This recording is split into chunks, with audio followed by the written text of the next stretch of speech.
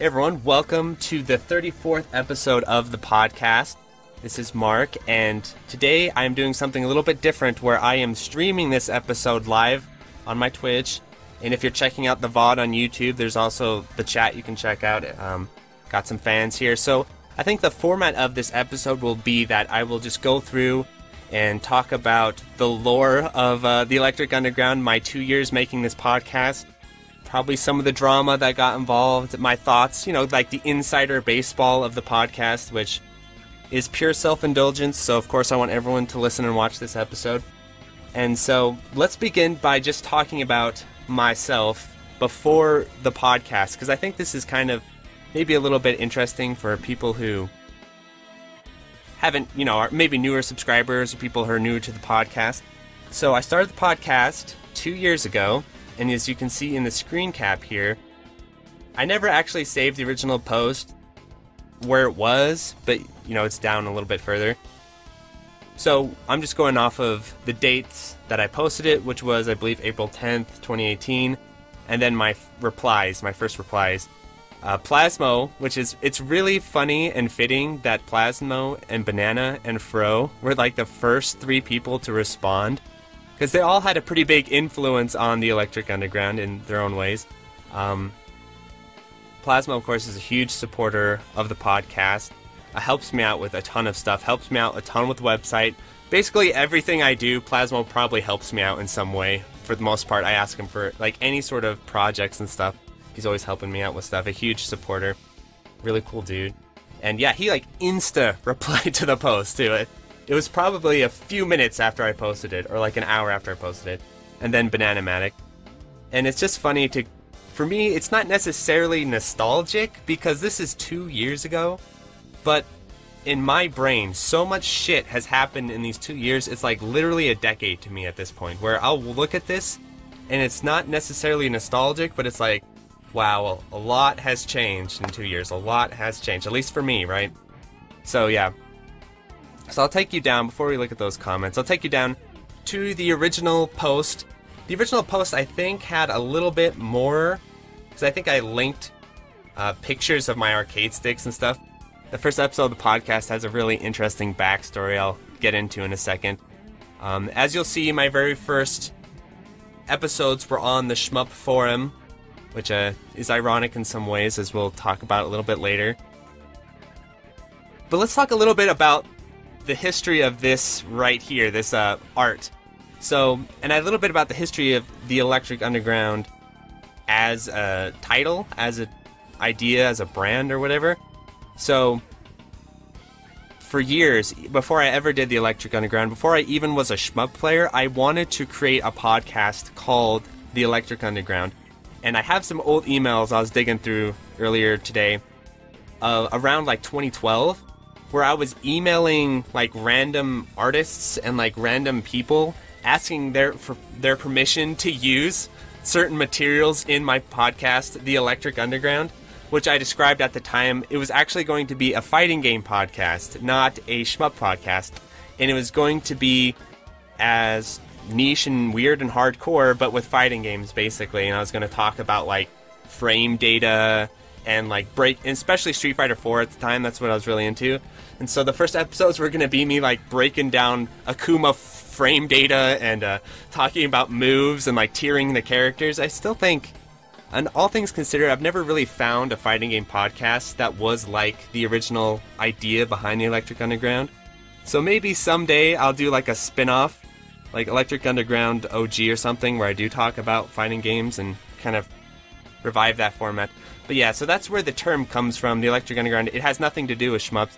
It has to do with a fictional arcade that I created in a book I was writing at the time. I write fiction books and stuff like that.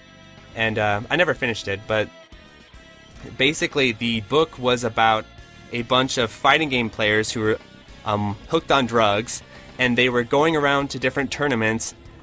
Some of this is slightly based on experiences. They're going down to different tournaments and winning tournaments to support their drug habit, basically. It's a little bit more dramatic than reality, but basically I had a lot of stoner friends when I was in really into fighting games. and they would basically try and support their weed habit by winning fighting game tournaments and stuff. And so I was like, well, let's take that a little bit further and have them hooked on some yayo or something. But anyway, that's the term, the Electric Underground. It's supposed to be kind of like video gamey, but also sort of like underground and grimy and sort of invoke that. And little did I know when I launched the Electric Underground that there was another Electric Underground podcast. You may not be aware of this, you might be. But before the Shmup Electric Underground podcast, there was a EDM, I think it is, podcast, and they're actually pretty popular, at least comparatively to me at the time. They had like 1,000 followers or something like that. And so when you typed in the Electric Underground, my podcast did not come up. Instead, this EDM podcast came up.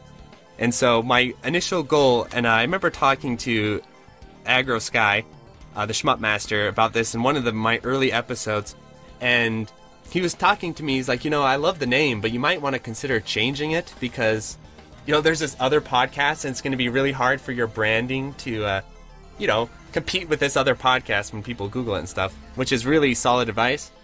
But, I'm Mark, so I'm a stubborn bastard, and I was like, you know what? No, I'm taking the name from them. I want it to be that when people Google the Electric Underground, it's my podcast, not theirs. And to my luck, they basically quit. I don't think they've uploaded an episode since I began my podcast, so over time, Google has been like, well, this other podcast never uploads. Mark uploads all the time. So now, if you Google the Electric Underground, I believe I come up before them. So that's the name. And then this album art here, So this image here, that's kind of like the branding image of the podcast, is actually based on this image. I don't know if you've ever seen this before.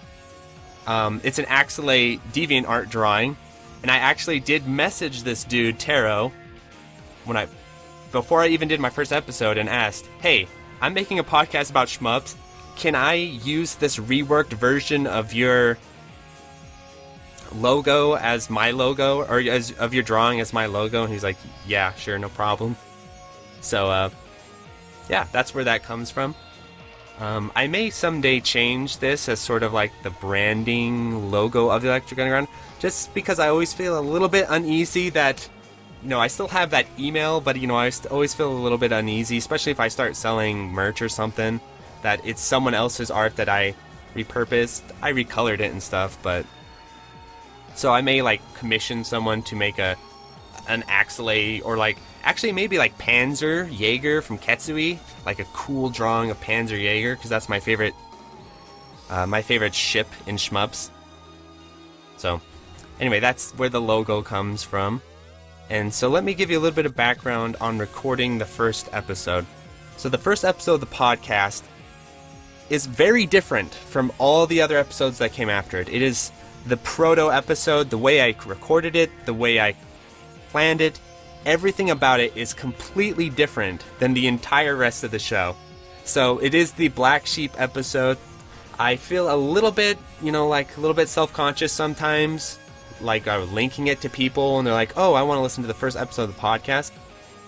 But I don't want to be all hipster about it, because I know, certain people will, delete their first episodes or hide them, and I don't want to do that, because I do like to show my progression over time, where I was basically just figuring stuff out in episode 1, and then to how it evolved over time. I do like to show that progression, and I don't want to suppress the history of the show or whatever. So the episode 1 will always remain kind of jank and bootleg. But so how I recorded the first episode, I guess before I do that, let me talk about why I recorded the first episode. So I was working on my fighting game podcast, but at the time I was very self-conscious about my voice because I felt it sounded not appealing, basically. And so what I would do was, instead of recording my voice and listening back to it in a mic or whatever, because I would feel self-conscious, I would write out all the episodes, typing out everything. And so I'd write 20-page documents of the episodes, and then I would narrate them, right? This was in the non-released fighting game podcast. But I was always unsatisfied with that. I never felt like it was good enough, and then there was other better fighting game podcasts out there that I always felt like people would just laugh at me. So I never actually released or fully finished any of those episodes. And so they never existed outside these like giant documents that I wrote up. And so then I kind of gave up on it. I was like, forget it. Instead, maybe I'll do like video game essays, like written out video game essays and stuff like that, like articles. Basically, I was like, maybe I'll do articles. That's what I was doing originally. I never posted any of them anywhere. But yeah, I was like writing articles. And that's why you'll maybe notice, why does Mark seem to know how to write articles? Because I was doing that before I ever recorded the podcast. But anyway, so I was getting burned out on writing articles and never posting them anywhere. And so I basically just became a full-time competitive player. Not full-time like in my life, but I was in college at the time, so I just had to go to college and play fighting games. Like, my responsibilities were not very high. So that's basically all I did. And at one point, I got into shmups. I've talked about that plenty of times in plenty of episodes, so I won't really get into that. But after I got into shmups, what I would do whenever I got into something, whenever I got into a new fighting game, or whenever I got into a new like competitive game of some kind, I would binge on content for that game for like weeks. So when I got into Virtua Fighter, I think I literally watched every single Virtua Fighter video I could find on YouTube. And then I got so obsessed I would even watch like Japanese Virtua Fighter tournaments from like 2002 or something, in like 240p and all that stuff. And I just would do that all the time. But with shmups, there was basically nothing. So I was like, what the hell? So I looked around, and then there's the Shmupamal podcast, but that's in French. And so I tried to listen to it and be like, maybe they speak in English, but with, French accents. But no, it's actually French. So I was like, okay, I can't listen to this. And then, there's SGG Weeklies. So I checked out all the SGG Weeklies, pretty much watched the first 100 episodes, listened to the first 100 episodes. I watched and listened to the first 100 or something. So I went through a lot of the SGG Weekly stuff. But I was like, the problem with the SGG Weekly for me was I wanted a podcast, and SGG Weekly is like a video format. So if you're not paying attention to the video, you may not know what they're talking about. And so I was like, well, I really want a podcast. And so I actually would dig around, and I can't find it anymore, but I found some shmup podcast.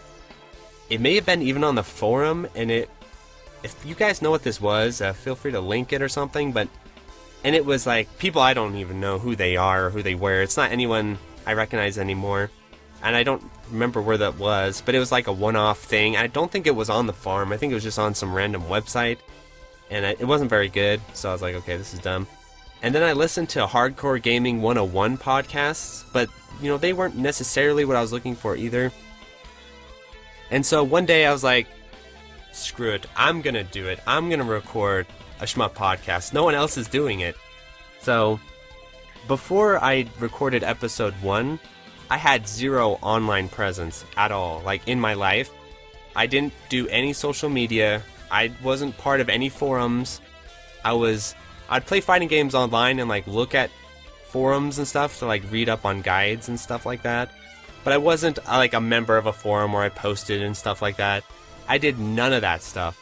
And so the Electric Underground was my very first introduction to not only creating podcasts, but like interacting with people on the internet, because I didn't have social media or anything like that. So this 2 years has been like a very altering experience for me, because I'm not only creating content for the first time, I'm also like interacting with the internet world. And remember, I'm a dude out in the mountains of Idaho.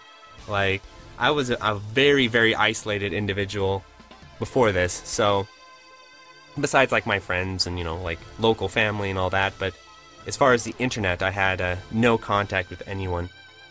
So I'll finish talking about the first episode, then we'll look at chat and I'll answer some chat questions.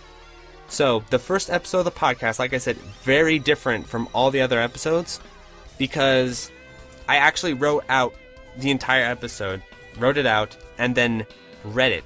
So that's why you'll wonder, why is Mark delivery in episode 1 kind of weird. And I was kind of okay at, like, reading back my own writing, but I wasn't great at it. I think I'm actually better at it now if I were to do it again. But I don't script any of the other episodes. I'll talk about my process as we go on. But, so episode 1, I literally wrote everything out and read it. So that's why it sounds a little bit different from the rest of the episodes, because that was the only episode I ever did that. And then, but I kind of established a lot of, like, the basic stuff, like the music intermissions. I don't think there's, like, a mid podcast music intermission. I think it was just beginning and ending music, DOJ music, and then I think the podcast is pretty short, like 30 minutes. Well, I'm writing the entire thing out, so it still felt like forever to me. And I also did not record it with any of my equipment that I have now. I recorded it with a Razer gaming headset because that was the best mic I had. And it was before I lived where I do now, so I didn't have anywhere to record. So I went out and recorded in my truck in a park. So I drove my truck to a park, recorded, like, parked there, and recorded it into my laptop at the park. Because I was also kind of, like, embarrassed about it, because I didn't want, you know, my family and friends to know I was doing this, because, I mean, I told them I was doing it, but I didn't want them to actually hear me, because I was really self-conscious. So I went and, like, drove to a park and recorded it in my truck in a park. So anyway, that's episode 1. It's a format I never really fully revisited either, but in the early episodes you can see I kind of use that format a little bit, where it's kind of like the get to know you stuff, like how'd you get into shmups, what's your favorite shmup, and it was just kind of like I said in the early episode, I did outline sort of the agenda of the show though, which is to sort of spread the genre on a wider basis. However, when I wrote that and talked about that in episode 1, my understanding of the implications of that goal do not reflect what I have learned over these past years at all. I was very naive. I figured I would just create an episode and it'd be like any other, like Avoiding the Puddle or something, where it's like, well, there's no other shmup podcast, right? So this thing is going to get spread far and wide. People are going to talk about it. It's going to be a thing. I'll probably get whatever, like a lot of resistance, but I figured it would be a very simple process, basically, and it definitely has not been a simple process, that's for sure. So that's episode 1. Let me turn to the chat and I'll answer any questions before we talk about episode 2. And better get a move on because there's a lot of episodes to roll through here. Avoiding the poodle.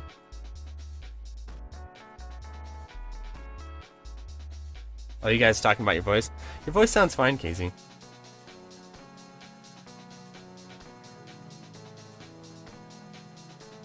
Well, Brad, I know what you're saying there, but it's, I live in the middle of nowhere. So the park, there was no one there. I live, I don't live in a city where, it'd be, like, creepy to go to this park.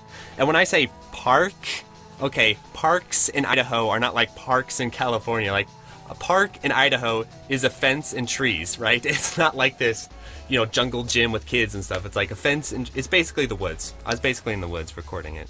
Not like a typical park, I guess. Nice emojis. So, Neo, are you a fan of ATP? Because I have a funny ATP story. Yeah, no kidding. Yeah, exactly. And then I was murdered as I recorded the podcast. I'll tell my quick ATP story because it actually occurred near the beginning of my recording, because I was a massive Avoiding the Puddle podcast fan. Actually, this is a good point to bring up, actually, Neo, because Avoiding the Puddle was one of the primary influences on the Electric Underground. The two primary influences of the Electric Underground were Avoiding the Puddle podcast and also May Lay It On Me. Those two podcasts were very, very influential on the Electric Underground as far as the kind of things I wanted to talk about, the style I wanted to do. Like, I really was a huge fan of both of those podcasts. I liked Melee It On Me a little bit more, but ATP was also really, really good, and Eris is really, really funny and everything. But anyway, I have one of these stories that I'm sure is like a typical internet story, but I was a huge fan of ATP, and then this was back before his stream was super popular, like back when he was still kind of a lesser-known dude, like 1,000 people or so, 800 people on his streams, maybe. It wasn't like, the big... Because Tekken had not come back yet. This was before Tekken popped off again.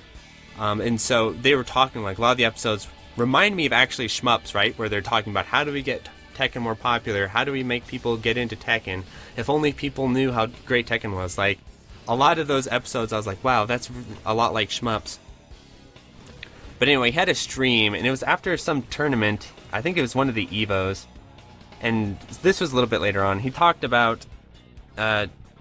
JDCR and Knee, and how they had this beef with each other, right? And this is back when they had that. I have no idea what it was about, but those two players had a beef with each other, and so he's talking about it, and he's saying like, yeah, they don't like each other, they have a beef with each other, and so I was like, wow, that's really interesting. So I donated, did a donation to his stream, and you can ask a question. So I asked the question, why do they have beef with each other? That's all I asked, and he unloaded on me. He got so mad. He's like saying like I'm trying to pry into their personal lives and all this other stuff, and then he had the chat like yell at me, and he's like, this isn't Melrose Place, and he like went off on me. So like I'm still an ATP fan, but I was like, whoa, like it kind of was like meeting your hero and then they slap the hot dog out of your hand or something. So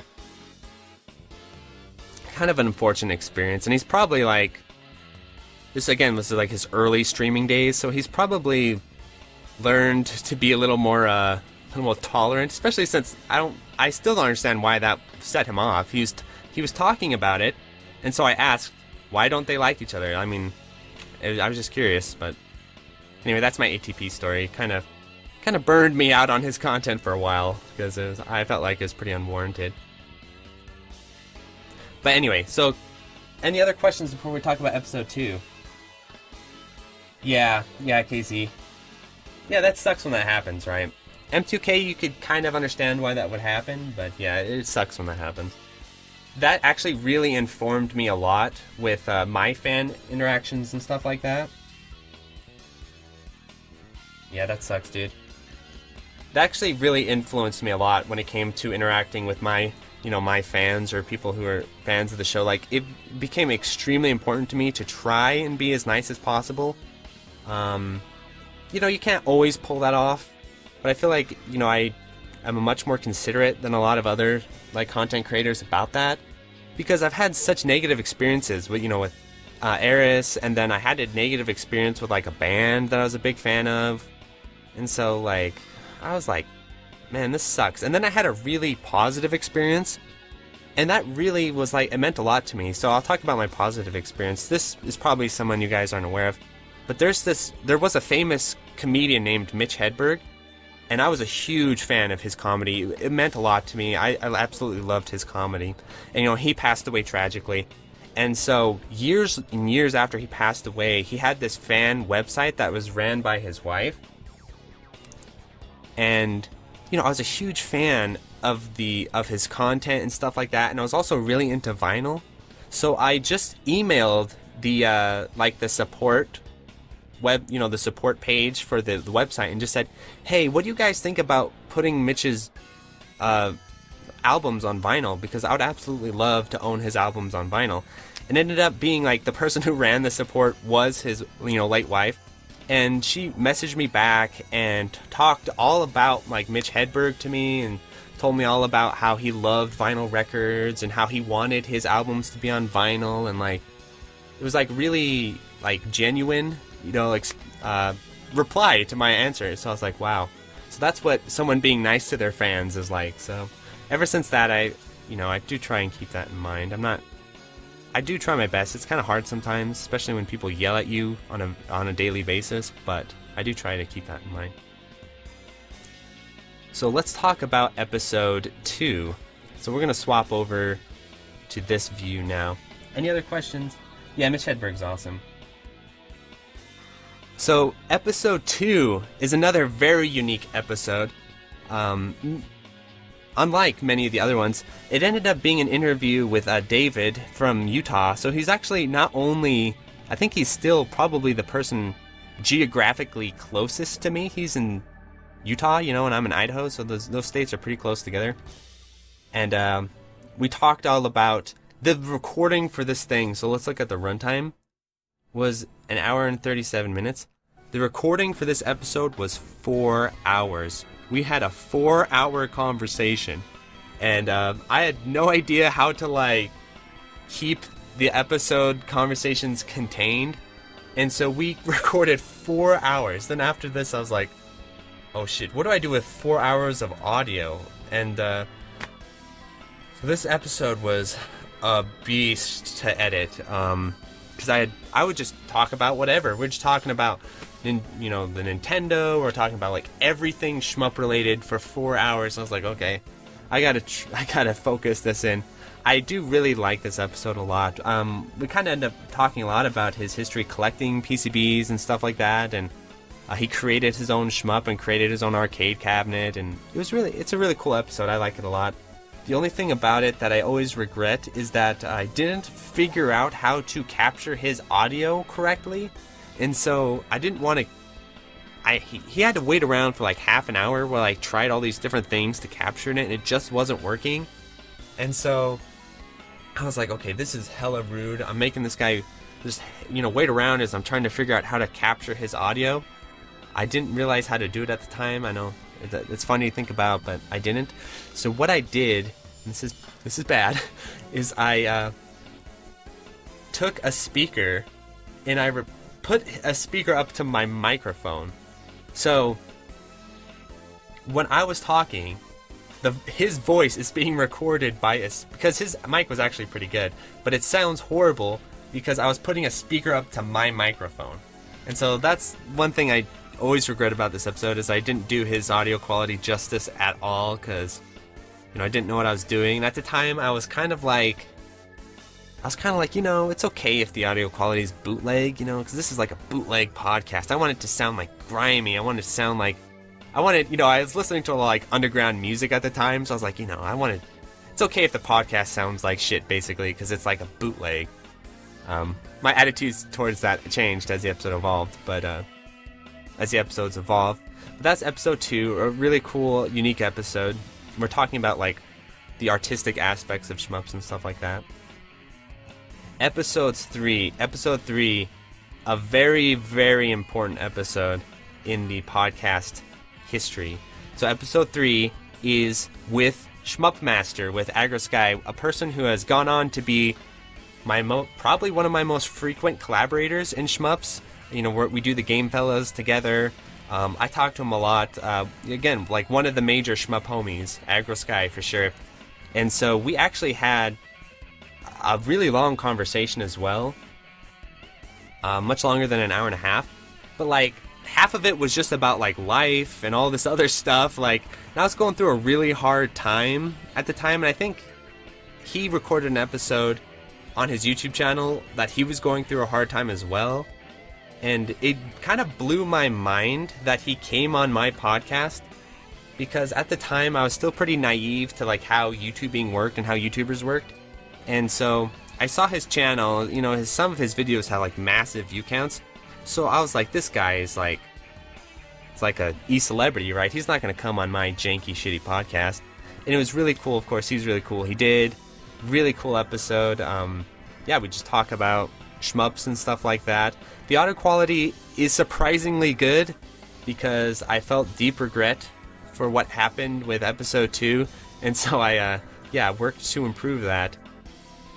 So his audio sounds good. This is what I always kind of considered the first true episode of the podcast, the first actual episode of the Electric Underground. This episode 1 is me just figuring crap out and recording in a park. In episode 2, it's really good, but it's very unusual compared to the rest of the show, and the audio quality is kind of crazy, and so episode 2 is a little bit different than the rest of the show, but episode 3 is basically like, this is the Electric Underground. This is the actual, like, beginning of the format of the show. So, very important episode. And I do start to work in, like, the mid conversation interludes and stuff like that. I believe that was suggested to me, and what people were suggesting was that I would use, like, original indie music, so I'd, like, commission indie musicians to create music. And I was like, that's dope, but I don't have those kinds of connections, people. I'm, like, just some random dude on the forum. I don't have indie music connections or anything. So I ended up just using, like, shmup music, but I did later on start to use some indie music in the episodes. Episode 4, I'll start picking this up a little more.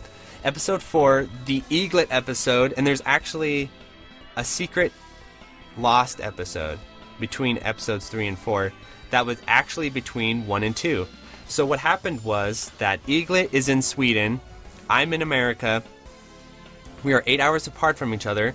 We recorded an entire episode after episode 2, before episode 3, me and Eaglet. He was like my second person I ever recorded. And again, we had that issue where I couldn't figure out how to record his audio properly, but I didn't do the whole speaker up to the microphone thing. I came up with some other kind of like crazy method, and it sounded better, but it didn't work right, and so his vocals, like his voice sounded, it was overblown, like his levels were too high, and so it would like crack and rumble, and it was also like, I ended up just like chatting with him for like an hour and 15 minutes, and like, we were just chatting about like Sweden, like for 45 minutes or something. And I was like, what am I doing? I'm just talking to this guy about Sweden for 45 minutes, and so, Eaglet's a real homie too, so he came back on. And so episode 4 is actually his second recording with me, because what would have been episode 3 was just us chatting about Sweden and a little bit about shmups. And so I was like, okay. So I kind of got my shit together, and he re-recorded for episode 4. Eaglet has landed. I was super proud of this episode when it came out, because I especially did my homework, because I wanted to get because also in episode 2, I didn't realize that Eaglet was a Garega super player. I had no idea. I thought he was just some dude in Sweden. So we're talking about Sweden and, like, you know, arcades in Sweden. And then, like, on minute 50, he mentions, like, you know, his highest Garega scores. I'm like, oh shit, I had no idea. So in episode 4, I did my homework, and, you know, we talked about Garega, and, like, high-level gameplay is really cool. Episode 5... it's really interesting, like, a lot of these early podcast episodes, like, feature, like, the OG shmup homies, as I refer to them, like, really, like, a lot of the really hardcore supporters of the show are a lot of these early guests. So, episode 5, the man is in the chat, Game Boy Guru, and, as Guru will probably remember, this was another, like, 3-hour conversation, or something like that. And we talked a ton about collecting, and I started veering off. I think I went on to like a Star Fox Wii U rant for like 30 minutes, talking about how Star Fox Zero on the Wii U is misunderstood, which I eventually made a video about. But yeah, it was again another kind of scattered episode, and remember, this one took a long time for me to kind of edit and figure out what I was doing. And what I think's interesting about this episode, and Guru can confirm or deny in the chat, is I do wonder if this kind of inspired him to create his podcast or not, or if that was already in his brain. Because I remember when when I was like talking to him about coming on the show on the forum, he was saying like, yeah, I'm not a super player, I'm not like this hardcore shmupper, I don't know if you want me to be on the show. I was like, yeah, absolutely. So I don't know, let's see, Guru, did this? Yeah, we did. So did this episode inspire Shoot the Corecast at all? I'm asking him in the chat. Or were you already going to do that?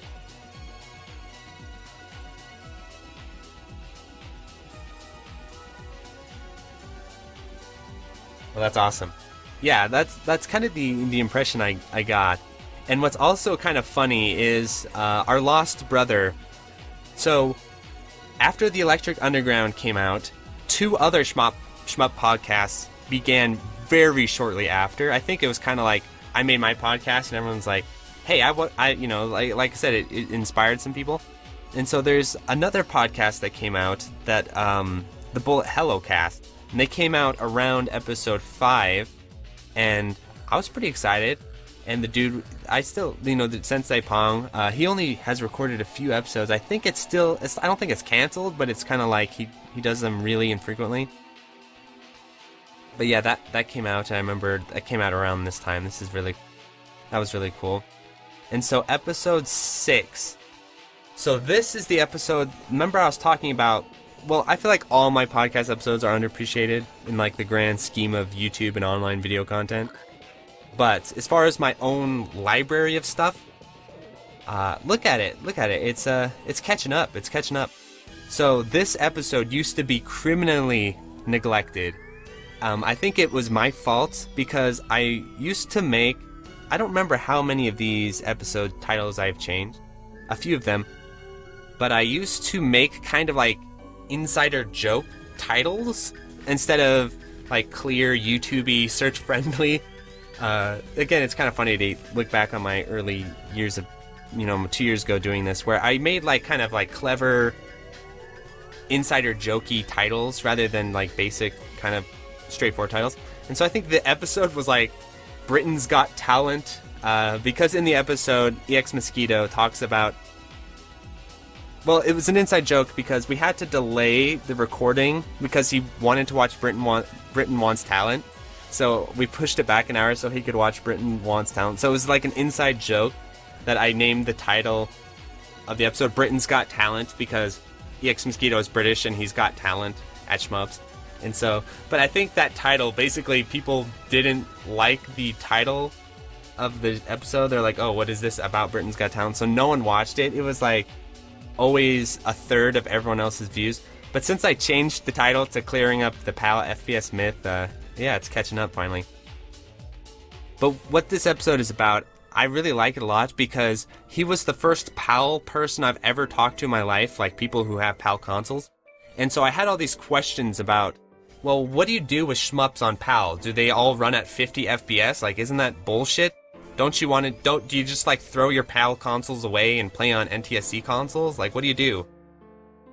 And he cleared up that a lot of games you can get running in 60 FPS in PAL. There's like 60 FPS versions of stuff, and so it isn't necessarily true that all PAL games run at 50 FPS, and they would also import Japanese stuff rather than American stuff.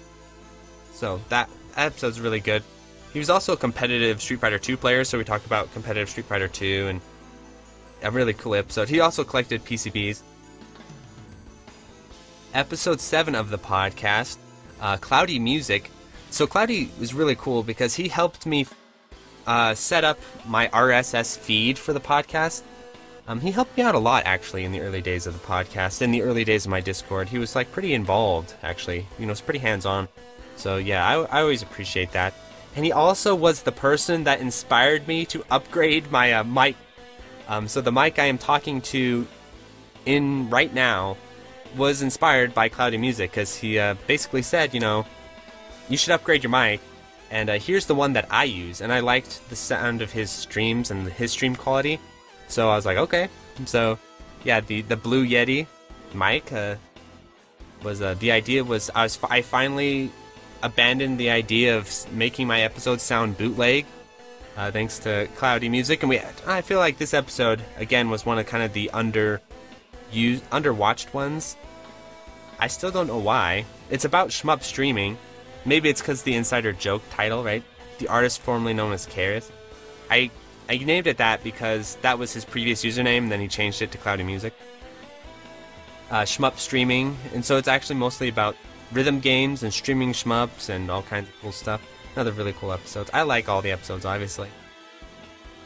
And so I kind of sectioned these first episodes off. These first 7 episodes off as like the first arc of my podcast, because I also recorded them all in the span of 3 weeks. I went ham. I was like recording almost every few days. I was just stacking all the recordings and stuff like that, and so these were all kind of sectioned together. And then the second era of the podcast begins with episode 8. So before we talk about episode 8, I'll take a look at the chat, see if there's any questions, comments.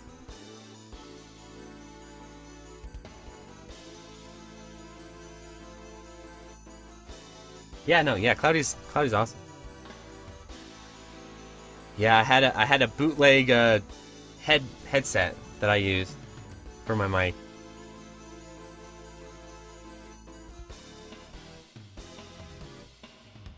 So let's talk about episode 8. So episode 8 is very heavily inspired by a certain episode of ATP, Avoiding the Puddle. So there was an episode of Avoiding the Puddle that I listened to like 3 or 4 times because it fascinated me. What it was there was an episode where Mr. Naps, he's a strong American Tekken player. He went to Korea and played in the Korean, I think it was, the Korean or Japanese like national at the arcade. I think it was in Korea. So he traveled out there to Korea and played in this overseas tournament as the sole American representative.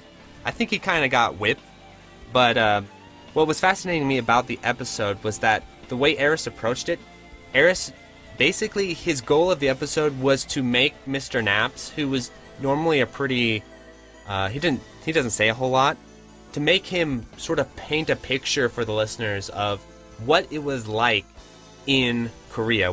He wanted all the details. He wanted like the whole story. Like he wanted to create this mental picture of the tournament from the podcast, and I thought that was really cool. And so I kept that in mind for episode 8, which is when I interview Eaglet and Plasmo about their experience at Stunfest. So this would have been Stunfest 2018. The one with Foo and their duel and everything. So in this episode, I kind of wrote an outline that sort of, I'm always trying to encourage them to sort of like paint a picture of themselves, their preparation, like try and create this whole narrative of what happened so that the people who didn't go to Stunfest, including myself, could kind of like get a better idea of what it was all about and stuff like that. Really proud of this episode. And it was also the first episode where I had Eaglet and Plasmo and like 3 guests and stuff like that. This was the first episode, and I remember at the end of the episode, they're both like, you know, very nice to me, and, you know, they're awesome dudes, saying like that they really appreciate the content I was making and stuff like that. And I remember in the first 7 episodes, since I released them in such a short amount of time, or recorded them. I don't know if I released them, but I recorded them all in like a short amount of time. You know, I had no idea the quality of the show, if people liked it, if people hated it. I just was like recording and releasing and like hoping it, you know, I felt like it was good to me, but they, you know, they were really encouraging. So I kind of remember walking out of that interview feeling like, wow, like maybe people do like the show.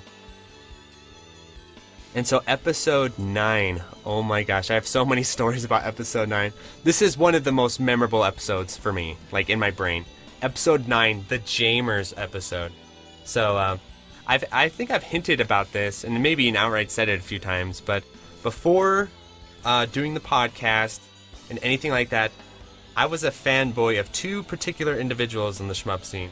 The first was Prometheus, because of Full Extent of the Jam, and because he had like the Western DDP record, and I was like, this guy's he's like a shmup god. He's amazing, right? So Prometheus was one of like my idols, and then the other was Jamers, because I'd found Jamers' channel, and I thought Jamers was like cheating at first when I first saw his channel, not because he did anything suspicious, but because I literally thought it was impossible for someone to be so good at shmups. I was like, there's no way a dude can be this good at this many shmups. There's something up here, right? But yeah, obviously then he had those annotations, and so when I'm reading through the annotations, I was like, oh, okay, this guy really knows his stuff. This guy really knows this genre. And then I do some research, and it's like, oh yeah, Jamers is like a beast. He's a monster. So Jamers, and he's actually, even now, you know, one of the most popular individuals in the shmup scene as far as like he's got these massive videos. He's got a pretty big Twitter, big YouTube channel.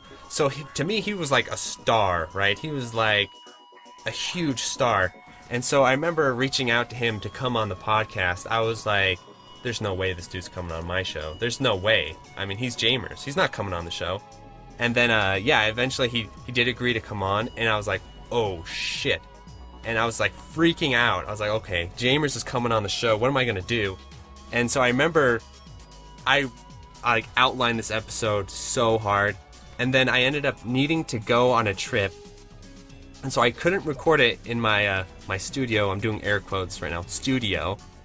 So I had to record it on the road. And so I was like, shit. How am I going to do this? And so I also was really, really, really nervous. I have never been so nervous before or after this episode because I don't know, because he's a star. I guess I was feeling a little like starstruck or something. And I remember I almost like threw up before the episode started, like before I called him and like did the recording and everything. I think I almost like threw up. And you can actually tell if you have a really close ear, because I'm pretty good at hiding my nerves, but you can tell in like the first 30 minutes of the episode, like you can tell I'm nervous when I'm talking. Because he's such a huge legend and all that kind of stuff. And so another funny thing about this, though, is that I recorded this in a hotel room, and because I had to do some traveling and stuff like that, like for my job. And so I recorded this in a hotel room, and I left it in the episode for people who have listened to the episode. But like near the end of the episode, we're like in this flow. I'm like feeling myself. I'm like, yeah, I'm doing a great job. Like I'm getting Jamers to talk. He sounds like he's like interested. I'm doing a great job as an interviewer. And the maid just walks into the room. She just walks right in. She knocks on the door and walks in and looks at me. I'm like, and then just starts talking to me like mid-recording, and I left it in the episode, or I think I cut a little bit of it out, but yeah, I thought it was cringy but also kind of funny, so I think people always enjoy that part of the episode. So episode 10, right? We're at episode 10. So something pretty big happened between episode 9 and episode 10. And that was the first time I almost quit the podcast forever. So episode 10 was the episode that basically kept me doing the podcast. So what happened is that I went really ham recording these first 9 episodes, and after episode 9 came out, it actually got a fair amount for shmup numbers. It got a fair amount of attention and a fair amount of feedback, and like people were actually starting to pay attention to me, and I started to feel like really nervous. I'm like, oh my god, what have I done? Like, what have I gotten myself? I felt like basically I was getting cold feet, like before a dude gets married and he's like, oh shit, can I actually do this, or should I like break this off or whatever? I had cold feet in terms of the podcast, where I felt like I'd gone too deep. I just interviewed the superstar Jamers, and now I'm gonna interview Aquas. Like I'm just hitting all the heavy hitters. Like the pressure was too high. I was like, ugh. But I was like, okay, you gotta keep going. And so from episode 10, 11, 12, so 10, 11, 12, each of these episodes, I was like, okay, this is probably the last episode in my head. And then I was like, okay, no, I gotta do one more. And then about episode 13, that feeling kind of went away finally. That like, oh shit, I can't do this feeling. And so, anyway, episode 10, my interview with Aquas. I did so much research for this. I basically watched like not every single SGG Week episode, because there's a lot of them, but I watched a lot of them, and I even watched like random random stuff on their channel. Like they had like a brief podcast, few episodes, like a round table. I listened to those. I watched his demonstrations at Stunfest. Like I did my homework, and I watched all his speedrunning stuff. So yeah, I was all booked up. I'm really impressed with myself in these early episodes, because I was really well researched for someone who was really new to the scene. Like, I put in a ton of homework, basically. So yeah, I really like this episode. I didn't have the same nerves, because after Jamers, I was like, okay, I got this, I did the Jamers interview, and it went well, so I got this. So I wasn't nervous with the Aquas episode. I think that one turned out really well. Episode 11, Interview with the CEO. Yeah, this episode I felt like a little bit of a games journalist with this episode. I felt like, okay, the X is coming out. This is like a big deal. Like, I felt like, I was like Kotaku or something, I was like getting interviews with CEOs and shit like that. And so, yeah, I did a ton of homework. I think you can tell in the episode. The thing about this episode that was really stressful for me was that it was done on Skype, not on Discord. The guy didn't have Discord, I don't think, at the time. And, which isn't a big deal. But the problem was that Skype audio levels, I didn't know that you needed to balance them. I wasn't familiar with them. So the first part of the interview, his levels were way too hot. And it sounded like his voice would crack, like the audio would crack, and it's like, I was so mad. It's like, oh my god, I was so mad at myself for missing that. So that's why the episode is Tarantino'd, where the back half is the beginning of the episode, and then the front half is actually at the end of the episode. It's because I figured, okay, if I can, the hour of it, 1 hour of it was good, right? So I said, okay, I'll put the good hour in front to kind of lead people in and get them invested. And if they make it to hour and 10 minutes or whatever, then they're not going to quit out because his audio sounds bad. So that was my logic, and that's why the episode's like in this weird reverse. I think it kind of works though. Episode 12, reviewing shmups with Bullet Heaven. This is Sarah Flash. Yeah, again, another episode. I felt like this episode is gonna pop off. This episode is gonna be huge, because it's Bullet Heaven, this huge YouTube channel. Really cool, really good interview. Yeah, I actually can't remember it that well. I think it's because I recorded it really early in the morning, like at 8 in the morning or something like that. But I felt like the interview went really well. It was really interesting to learn more about his channel and the background there. And I thought this thumbnail was really good. Yeah, episode 12 kind of blurred in with episode 11 a little bit because I think I recorded it that same weekend. Yeah, I'm surprised it doesn't have a little more attention, to be honest, even now. Episode 13. Episode 13 was the first time I ever felt like, whoa, okay, the podcast is getting legit now, because this is the episode with McCormo, and McCormo was the very first fan-requested episode. So in episode 1, I had this idea that I talked about in all the episodes, which is that fans of the show could come on the podcast and be on the podcast. All they had to do was ask, and their wish would be granted. I'm wondering if you guys can kind of see where that comes from now, from my experience with Eris and my experience with other YouTube creators and stuff like that. And I actually had a really positive experience with Mango from Melee. So back when his channel, he's a massive streamer now, but I was a Melee fan pretty early on, and it was kind of like right after Evo, and his YouTube or his Twitch channel actually was not that big at that time. And so I remember I donated to his channel, and he was like really cool and like really awesome dude. And so like I had these positive experiences and these negative experiences, so I kept that in mind. But anyway, that was the reason for that. I was like, oh, wouldn't it be cool for fans if they could come on the show? That could be like a really cool experience for a listener. And so, episode 13 was the very first episode where McCormo was a fan who came on the show. I think this episode turned out really well. McCormo did a great job. He had his shit together. He was a great guest. That's why he actually came on twice. Yeah, he comes on in a later episode. Yeah, he's a really cool guy. And we talked about Shmups' esports. That's something I've been interested in. This cover art, if you're wondering why is it so bizarre, it's because I created it.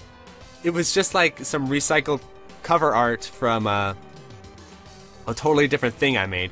So I was like making these album cover things, and this was just an album cover that I made, and then I put the episode title on it because I never used it for anything. So that's why it's like kind of strange and bizarre. Episode 14, The French Connection. This is my episode with Gecko of Shmup-A-Mall. And this one, I think, again, it's a really cool episode where we talk about the French shmup scene. We learn more about the French scene. This is when I was starting to figure out that the French are a big deal in shmups, that there's a lot of really talented French players, and that, Stunfest is held there. I was starting to realize all this stuff. So I think this is actually a really good episode if you want to learn more about the French shmup scene. This is like the expose on that. Gecko was a really cool guest. And props to him, because he was saying, he felt self-conscious because English is his second language, but I was like, dude, I can't speak any French at all. So if you can't speak English, this episode would never happen. So you can keep that in mind for the people who are, non-native English speakers, is that I can't speak anything but English. So, I mean, you're way ahead of me, speaking 2 languages and everything. Episode 14 was episode 15 was also a really cool episode. Another fan requested episode. Jay Shai, he does like manga and stuff, and I think I talked about it in the episode, but he's like a really talented manga artist, and he's got some really cool stuff. I like comics and manga and stuff. And so this episode we talk all about the visual side of shmups, Moe and Garega and all that kind of cool stuff. So episode 15, episode 16, these all kind of blur together for me too, because I recorded them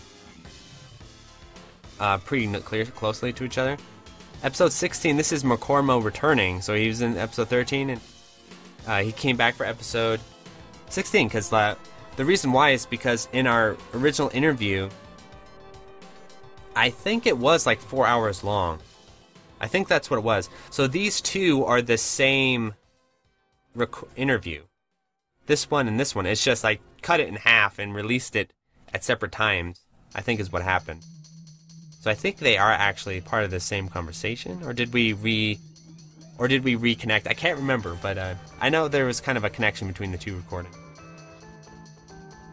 Yeah, this is like one of the most esoteric episodes where we go like deep into some like pretty like up there concepts as far as like the mechanics of how your eyes see bullets, and how I have my own like why CRTs are interesting and stuff. I think it's a pretty cool episode.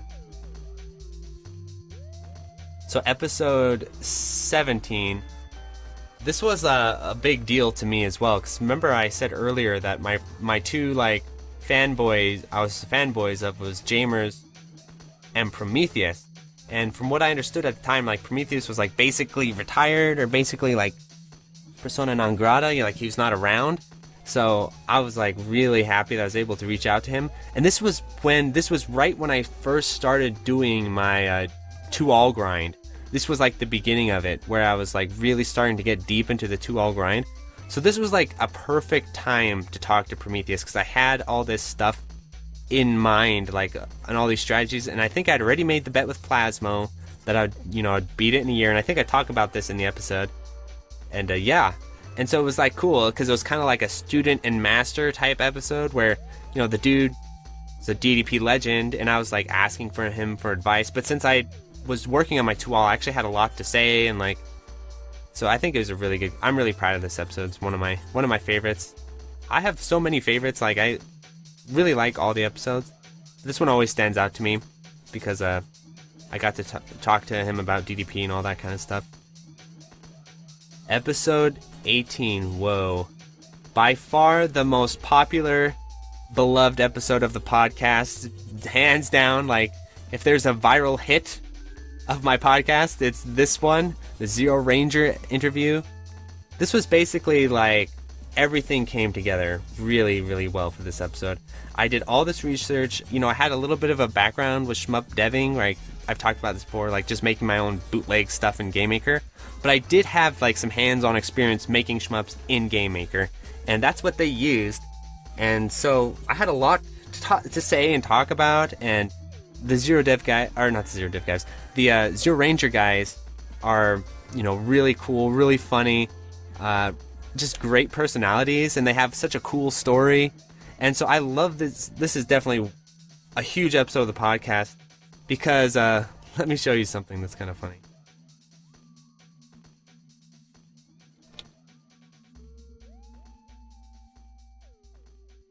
I want to show you this.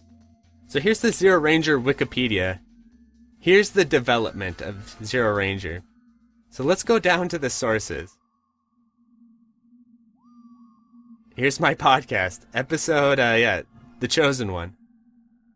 Look how many places. It's like basically the entire development history of Zero Ranger is because of my podcast episode. And that's what I was going for. That's exactly what I wanted to do with that episode. Is I wanted to get the entire history of the game, not just like talk about the usual stuff like, oh, is it going to be on Steam? Is it, or whatever, like, is it going to be on sale next week, or all that kind of like surface level stuff. I wanted like the meat. I wanted to know what went into this stuff, because I was, really fascinated by the game. So yeah, huge episode of the podcast. Big episode for sure. So we'll take a pause there. I'll take a look at the chat. Any questions so far?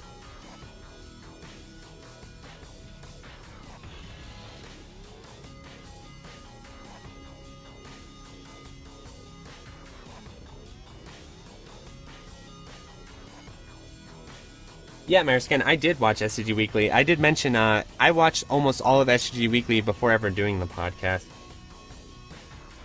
It was just after, so I knew all about Aquas, and I knew all about like the SCG Weekly crew and everything.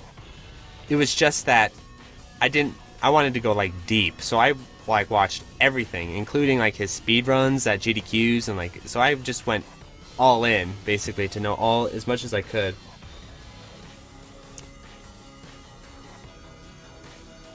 I remember, Embering, yeah, you did we'll get to the Demon's Tilt, that's next. Yeah, I'm really proud of that episode as well, so we'll talk about that in a second here. Yeah, that's really cool that you got into the podcast from the Demon's Tilt episode. That's interesting, KZ. I was not aware of that. Yeah, I should talk about that episode, actually. I can't remember where that occurs in this timeline here. I think it does occur around the Zero Ranger episode. So let's pull that up, shall we? And we don't have to go far, because here it is. So the Frame Savers. This was a speedrunning podcast that was the closest connection I ever made to the speedrunning community. Get out of here. And I have a whole episode about them, which I'll talk about when we get there. But I made an appearance on their speedrunning podcast. Here it is, the Dodonpachi score glitch. This is the episode KZ is referring to. This episode may appear on my channel one day, because they have canceled the show. The Frame Savers is done. It's over. It's put to bed. It's in the grave, unfortunately. And so, yeah, I might reach out to him, because I talked about him when they first announced that they were probably done. I said, hey, if you're going to get rid of the episodes, let me know so I can preserve the episode I was on my own channel. And he's like, yeah, okay. So I may reach out to him and say, hey, can I, put that on my channel now? But anyway, this was, 2,000 views. That's still, I think that's still higher than, like, my highest episode. But yeah, so it was a big deal getting on the show and introducing the fans to the glitch and everything. And I think I got, a few people from the speedrunning scene to come over to Shmups. I know Mr. Pizak was from the DDP score glitch. I think Rolf might have been from the Frame Savers as well. Rolf is he might be in the chat. Rolf is like one of my most loyal fans. I'll show you. Like, how do you see who liked it? Anyway, he likes and listens to all my episodes. SoundCloud lets me know who does, and yeah, so Rolf came from there. I guess KZ, you came from there as well. I didn't know that. Okay, so let's talk about the Demon's Tilt interview. So Demon's Tilt is a pinball shmup hybrid game, and this was the first interview that I didn't solicit.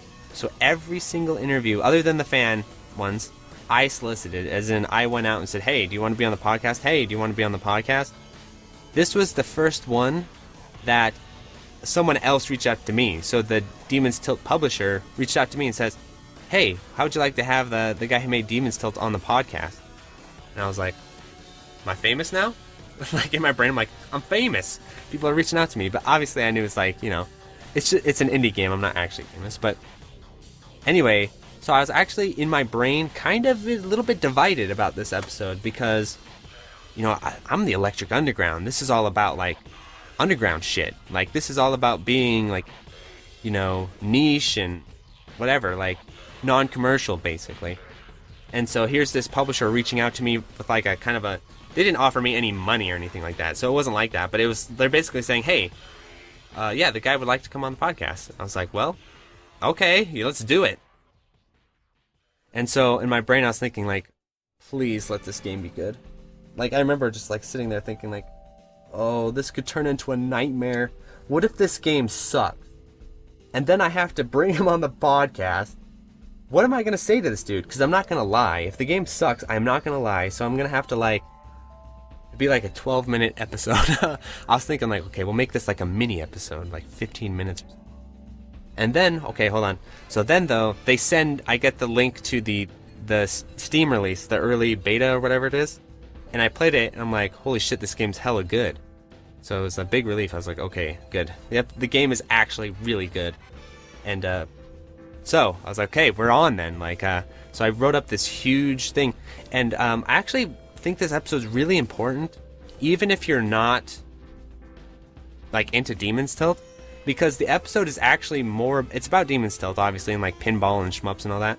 But I'd say the majority of it is actually about his career as an indie developer, because that's something that fascinates me. It's always something that fascinates me, is like the actual careers of indie developers.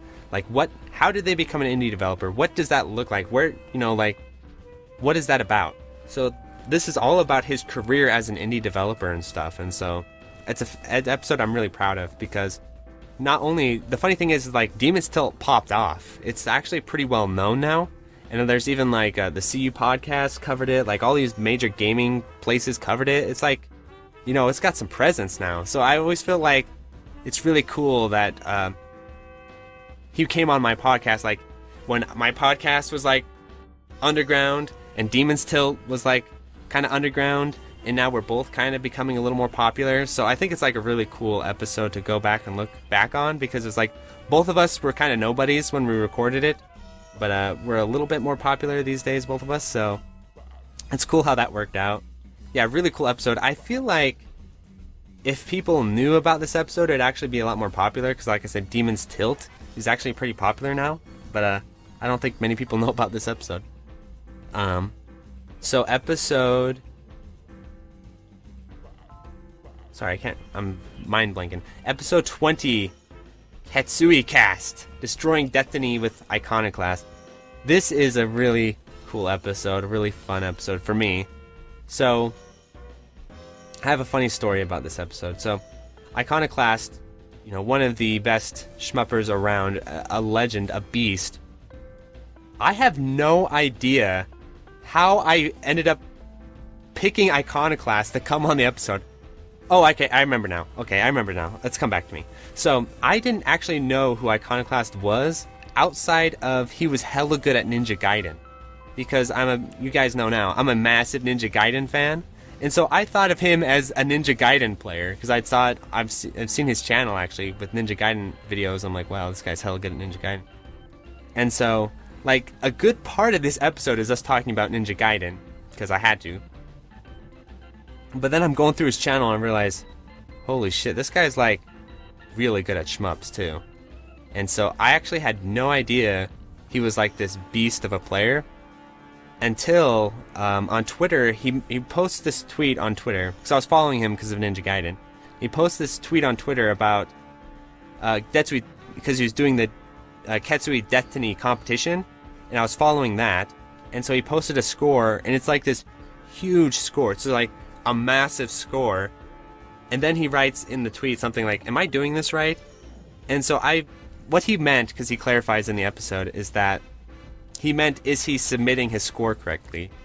But when I read the tweet, I thought he meant, am I playing this game right? And so I was like, who is this dude? He's this god at Ninja Gaiden. He's this amazing DOJ player. And then he gets this massive Ketsui score and doesn't even know if it's good or not. And so, yeah. So I was like, it's a pretty fun episode to look back on in retrospect, just kind of how things came together. And then I didn't realize that, later on, people told me, like, Iconoclast had never come on to any sort of podcast before or anything like that. And so this is, like, his podcasting debut. So That's also really cool. I like this episode a lot, Ketsui Cast, because we get to talk about Destiny, Iconoclast. You know, he whipped on the Japanese players, brought it home for America. So yeah, it's a really cool episode. Episode 21, Fire Lancer. So this one has kind of a funny history. So let's go back to the farm. So here's me posting my first episode up here, right? And then let's look at my first replies. There's Plasmo, you know, being a homie. Bananamatic asking if I'm Mark R. Johnson. That's a funny story later on. Here's Fro, you know, being a homie. This guy, I don't know if he's still around. You know, he's pretty cool in the early days. Like, he'd post some stuff. He's probably still around. And then, you know, me talking to him. You know, we're just chatting, shooting the shit. And then there's this comment.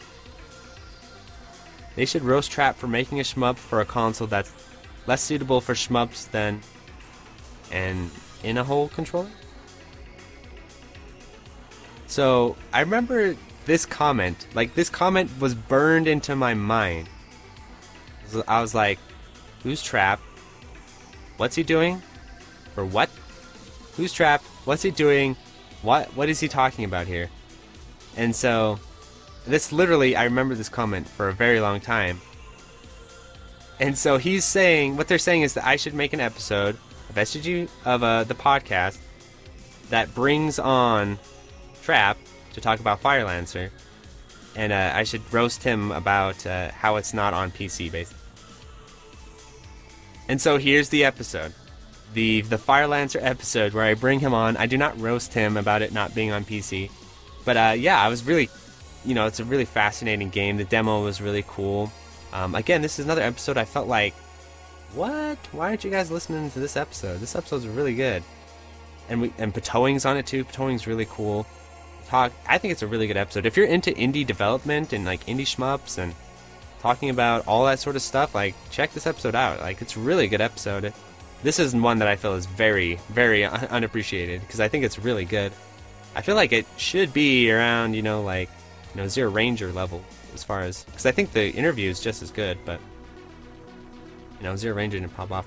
Toes before broho, or bros before tohos.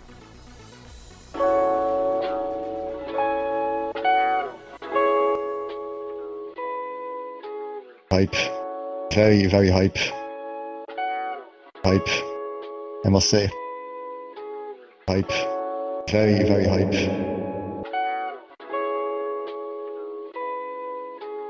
No way. There was no way he was going to recover. But he still did. It's very, very hype. I must say. Yeah. An event to remember. The most marathon unfriendly game I can possibly imagine. The balls. The amount of balls he has to do that. It's very, very hype, I must say. What you can do or what you can't do. There is no meaning to copying things if you don't know why someone does something. That's a terrible feeling. It really doesn't really matter. It only slows you down.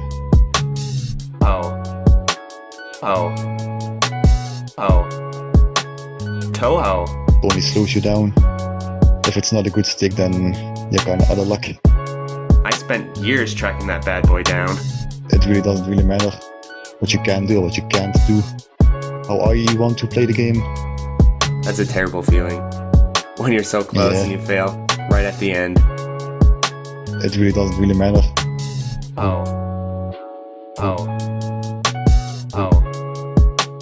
Toho.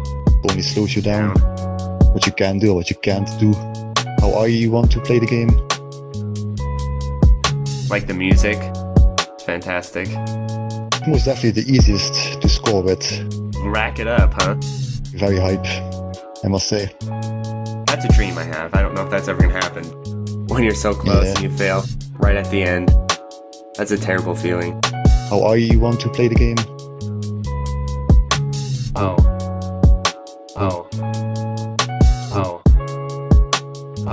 It was like a toaster or something. Fantastic. rack it up, huh?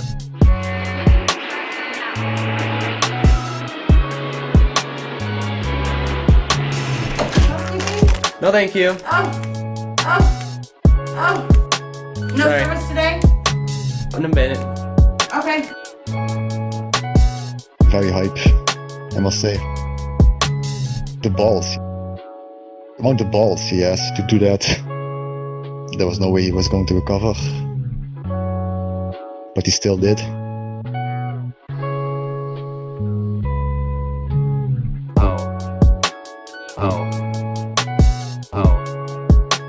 Toho. Only slows you down.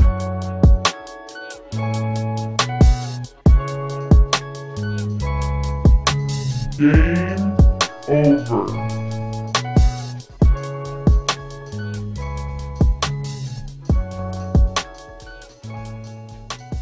To this day, I have no idea how Jamers feels about that song. He's not commented. I've never asked him because I've been too scared to ask him. But yeah, I find it very amusing. So what it was that in my original Discord server, we'd meme it up sometimes in there. And one day, I remember Dingo and I were just like making up random jokes about stupid shmup-based rap songs. And I suggested Bros Before Tohos featuring Jamers. And I thought, that's pretty funny. Let's see if I can actually make that happen. So I took my snippets of my interview with Jamers, and put it over like this free rap beat I found, and then the episode worked out really well because there's that part where the house cleaning lady comes in, so I like made that sound kind of weird and sexual and stuff. I remember my brother and stuff aren't really into shmups or anything, so they don't really listen to my podcast all that much. But my younger brother loves Toes Bros Before Tohos. It's like his favorite part of the podcast for sure. Yeah, I think it's really funny. I was going to make some follow-ups, but I think it's just too classic not to. So these two are like non-shmup related episodes here. And I recorded them very close to each other. We're basically just a bunch of like internet drama happened all at once for me. Like it happened in like the same few weeks. The first one was that our White Goose, there's that huge drama about him being a white supremacist and all that sort of stuff came out, and I even talk about it in the Famers episode. Not about that specifically because this happened just before that, but I was a huge fan of, I still am. I'm kind of like a big fan of our White Goose. And so, needless to say, I was like pretty shocked when all that shit came out, and I was like, oh, jeez. And then around the same time, the Frame Savers had their own controversy with one of their hosts. And so, basically, the Frame Savers got canceled, and our White Goose was looking pretty shady at the time, and basically, I've changed it to Internet Forgiveness, because basically, since that event, he's done a lot to kind of, like, turn things around, and, like, it's like a big learning lesson for him, and, taking what he says online more seriously and stuff like that. So, I've kind of taken down the episode, or, like, just replaced the audio, because I didn't want to, because the episode was originally me, like, talking about being a fan of his and, like, being disappointed and feeling, like, not sure. It was basically, like, the question of, could I separate the videos he made that I was such fans of from his beliefs? Like, could I separate those? Can I separate the artist from the art and stuff like that? That was, like, kind of the focus of the episode. This is actually the very first time here's Juju Kenobi, another shmup homie, ever commented on one of my podcasts. So this was one of my very first interactions with Juju Kenobi. But that was kind of what it was about. And so since then, especially since he's been trying his best to kind of turn his image around and do better, I decided, well, I don't want this to just be floating out there as like no one listened to this episode. I think I have to mention it too. This episode got censored from speedrunning, whatever, speedrun Reddit or whatever. So I posted it to speedrun Reddit because I was like, it's not a shmup episode, so I guess I'll put it on speedrun Reddit, and it got like censored from speedrun Reddit. which is funny because there's like way more inflammatory shit on there, and mine was like kind of legitimately talking about, you know, as a fan, can we separate these two? And like, I felt like it was a pretty good episode, but I decided to replace it because I didn't want it to be, you know, let's say one day he like Googled himself or something and this popped up and it'd be like a continual reminder. Basically, you know what I mean? Like the internet never forgives, the internet never forgets. And since I was like, okay, he's trying to improve himself and do better, I want to forgive and forget, basically. So that's why I have removed the episode, sort of. But yeah, that's what that episode was about. The Frame Savers episode was about... So the Frame Savers were another very influential podcast at the time for me, especially since they were kind of peers of mine. They were like more popular than I was, but they were, you know what I mean? They were like making episodes around the same time. The reason I'm on SoundCloud is because they were on SoundCloud, and I was like, oh, SoundCloud, that's cool. I'll be on SoundCloud like the Frame Savers, which was a mistake, but I did it. So, yeah, they were very influential on me, and they were really cool to me, actually brought me on an episode. And so what happened is one of their hosts got into some issues at AGDQ. I don't know if I should talk about it on the podcast or not, but yeah, he had some issues at AGDQ with some other people, and that ended up getting him banned from AGDQ. It was like a big deal, and so that ended up basically killing the podcast. And so the podcast just suddenly ends, like boom, it just ends. And I always thought that was like, as a fan of theirs, it was like really abrupt, especially since, you know, my episode wasn't that far off. And so the podcast just ends one day, and they're like, okay, podcast is done. And so I was like, what about, you know, like a goodbye episode or something like that, which they never did. So I was like, well, they'll never do a goodbye episode, so what I'll do is I'll record like a fan farewell episode, which is what this is. I'm surprised it has as many listens as it does. But yeah, it's just me as a fan saying goodbye to the podcast and how much of a fan I was of it. That's all it was, so yeah. I guess if you want to learn more about it, you can listen to that episode. And so next up is episode 23. I'm having trouble reading these Roman numerals now. So 23, this is my episode with Soft Drink. And yeah, this is a really, really good episode, I feel like. I feel like Soft Drink is a bit of an underrated talent in the world of shmups, where, you know, a lot of people know about him and stuff, but at the same time, like he was, for a while there, going really hard on like the SGG Weekly stuff, and I really liked his, you know, contributions there and like his commentary. But like, you know, he's a real talent within the shmup scene that never really got his due, I guess you could say, or like never, you know what I mean? Because he even talks about it in the episode where he feels kind of like he felt like he had some imposter syndrome and stuff going on, and so I felt like he's a really talented guy. Someone I'd love to have on the podcast again, and I felt like we have a lot of same outlooks on like emulation and all that sort of stuff. You know, he's a Cali boy too, so I tend to be kind of like kindred spirits with most people from California, and so yeah, it was a really good, really good episode. Definitely worth the runtime. We talk about the entire year in review. Yeah, I think I really like this episode a lot.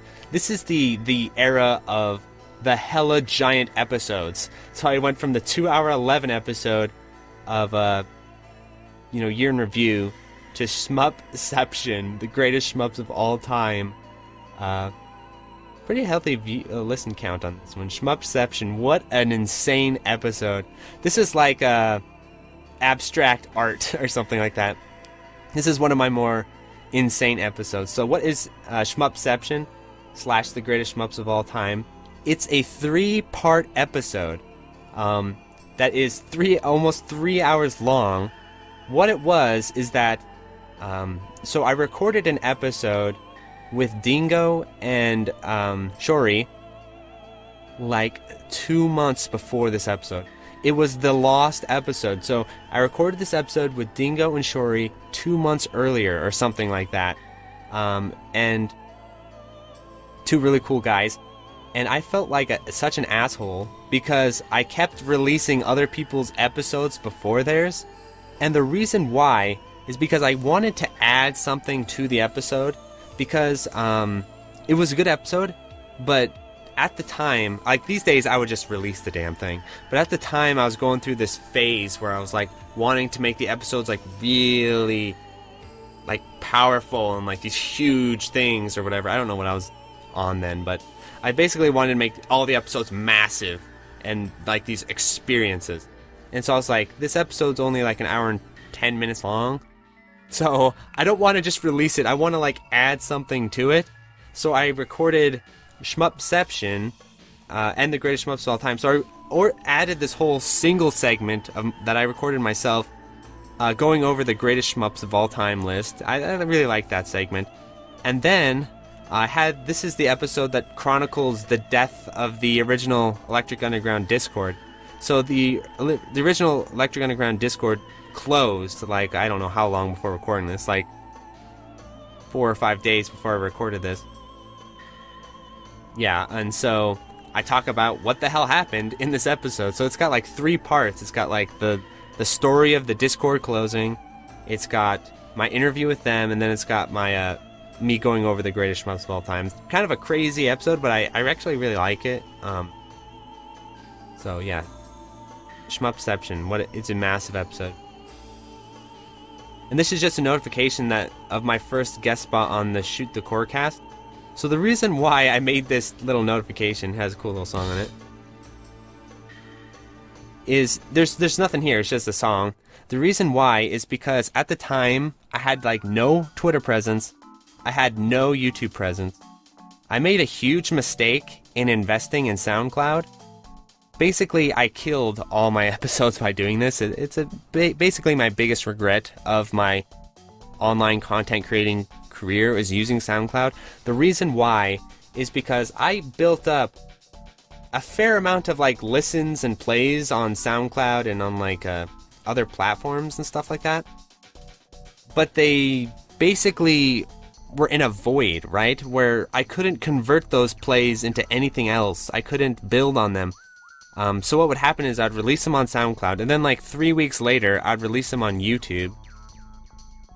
And you can just go back and look at my YouTube numbers. Like the episodes have like 10 views and stuff on YouTube. So when I'd release the episodes on YouTube, it would get like no views or anything like that. So YouTube would basically not flag them, but basically algorithm them as like garbage. So my podcast episodes are basically dead on arrival on YouTube. And so, like, what I wish I would have done and what I'm doing now is I'm releasing the episodes first on YouTube. This is why people do this, by the way. I'm releasing them first on YouTube so they can get a healthy amount of listens and plays. It doesn't have to be all, but a healthy amount. That way the YouTube algorithm says, okay, people actually care about this, I'll keep that in mind, and doesn't, like, kill it. And then I release them in audio form like a week later for convenience. Like, that's what I should have been doing, but I was doing it backwards. I was releasing everything on SoundCloud first, building up the plays on SoundCloud, and then gutting my YouTube content. So that sucks. But anyway, the reason why I made this SoundCloud announcement is because I actually had more influence and more outreach on SoundCloud than anything else. I had it more. My Twitter was like 40 people, you know, my YouTube was like barely any, I think it was like 100 people or like 60 people. It was tiny. And my SoundCloud was the biggest thing. So that's what I was like, well, if I want to reach out to people, I actually have to use my SoundCloud. So that's why I created this episode here. I don't think the guy who was a guest on this episode is listening, but this is a weird episode for me, the Unchained Rivals of Ether episode. So this was my period of people talk to me about this. I think I've mentioned this on Discord a few times, where people talk to me about, hey, why don't you like reach out to other communities and stuff and like work with them? So all throughout the early, like the first year and a half of the podcast, basically up until the past 6 months, that was like goal number 1 on my list, was to create interactions with other communities to try and create crossover. So I did that with the Frame Savers. That kind of panned out, but it also died because they died. So it didn't really work out that well. I tried it with a bunch of other things that just fell through. And then I finally got a crossover with the Rivals of Ether, because I play Rivals of Ether. My friends are really into it. And so I was like, oh, this could be like a cool crossover, right? Because we're both niche communities, and I'm really into Melee and Smash games. So this could be like a really cool crossover. So I did the interview with the guy. And it seemed like when we did the interview, it seemed like it went really well. If you listen back to it, it's like, yeah, this is really great. But so after I do the interview, he was saying, yeah, I'll share it with the Rivals people and stuff like that. And yeah, so people, because we talk about shmups, and it's kind of about like introducing shmups to Rivals players and like trying to create a crossover there. But he ended up just like ghosting out. He never actually shared it with anyone. And I think the reason why is because he was on the Electric Underground podcast, and I have a talent for making people maybe throw more shade than they would otherwise. I don't know what, because this happened another time. But yeah, so I think what happened was I was throwing a bunch of shade about Smash Ultimate a little bit, being a Melee player and all, and he kind of like joined in on it. And I think what happened was he didn't want to share this episode because he's kind of like talking smack on the episode, and he didn't want to like basically cause a bunch of controversies and like people have like make videos about him or some crap like that. So I don't necessarily blame him, but at the same time it's kind of like a bummer for me because all of these views are just my audience. It never crossed over with the Rivals people ever. I tried to post it onto Rivals of Ether Reddit, and that barely got any sort of traction there at all. So it's basically like me telling the shmup fans about Rivals of Ether when it's really, the goal was to do the other way around. So it's kind of like an experiment that didn't really work out. So then we got episode 25. Emulation is Religion. This is one of my personal favorites. This is one of my few solo episodes. Yeah, I don't think I did another solo episode. This one was like half solo because I did the Greatest Shmups of All Time solo mode, but I had the interview half. But I don't think I had any other solo episodes. No. So this was my first solo episode since the very first episode, and I kind of had been wanting to do a solo episode again, and yeah, I really like this episode a lot because it's basically me venting and throwing shade back at people who were giving me a hard time about Shmup Arch. Because when I released, I think Vudy even mentioned it, like when I released Shmup Arch for the first time, holy crap, the backlash was insane.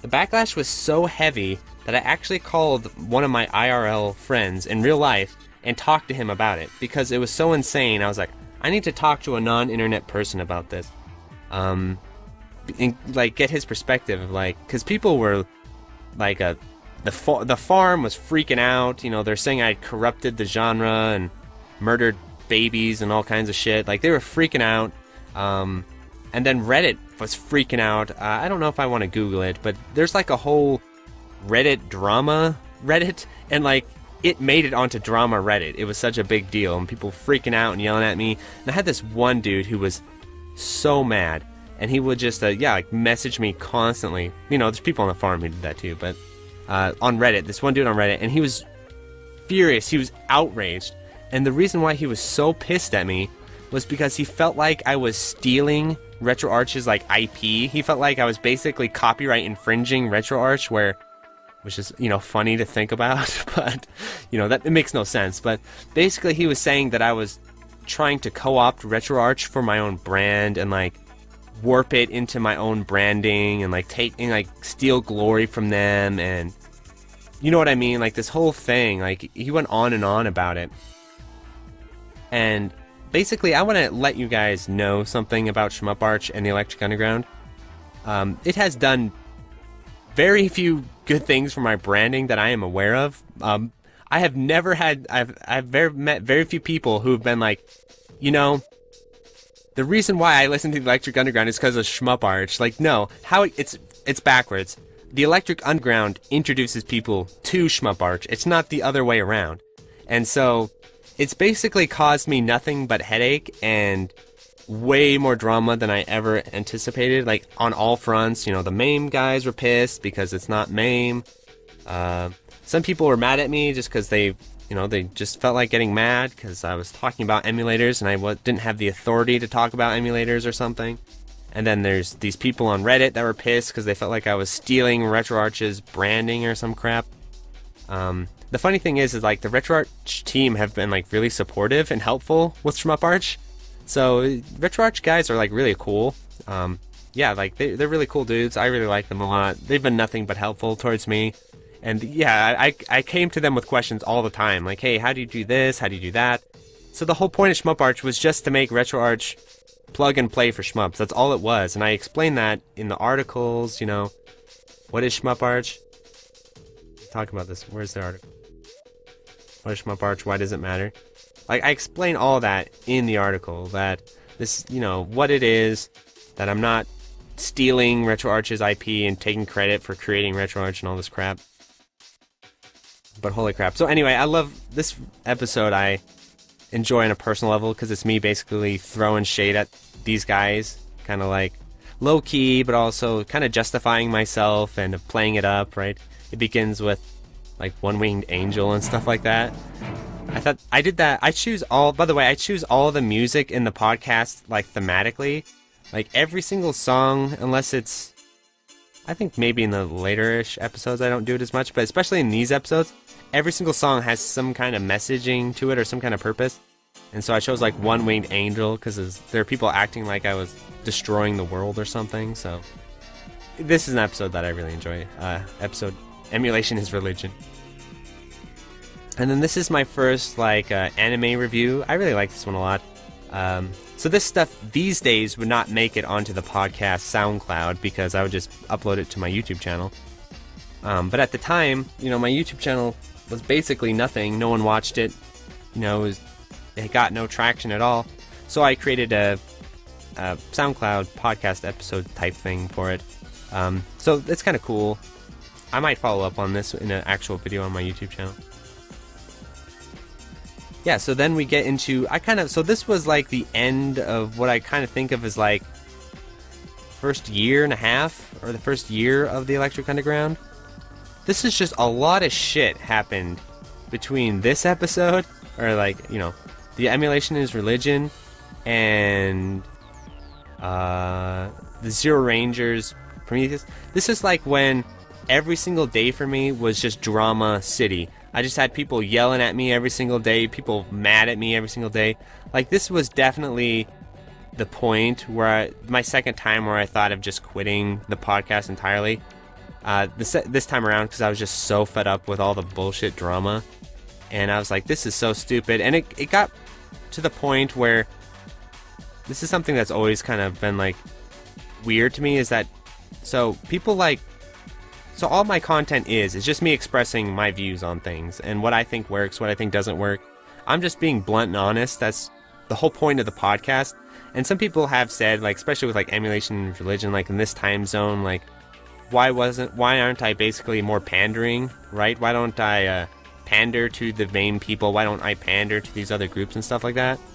And it's basically, I'll tell you why. It's because in my real life, I am a professional and I have to, pander to my real life, right? In the real world, I have to pander and compromise and be a professional and be that type of person.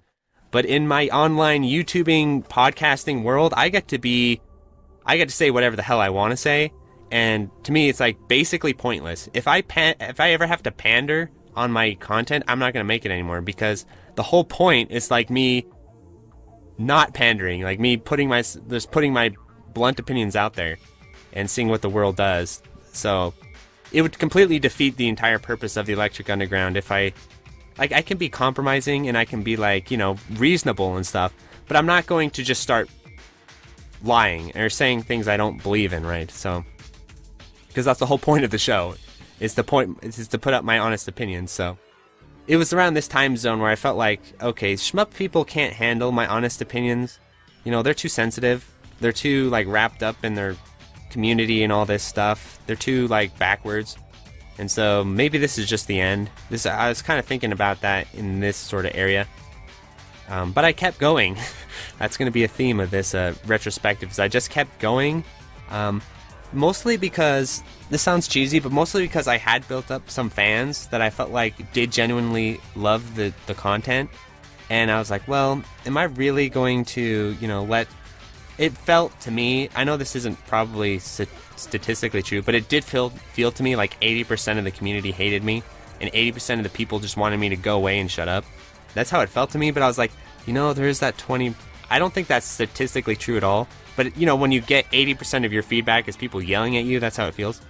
And so I was like, well, there's this 20% of people who love my stuff, so I'm just going to start making it for them and, you know, F the rest of them.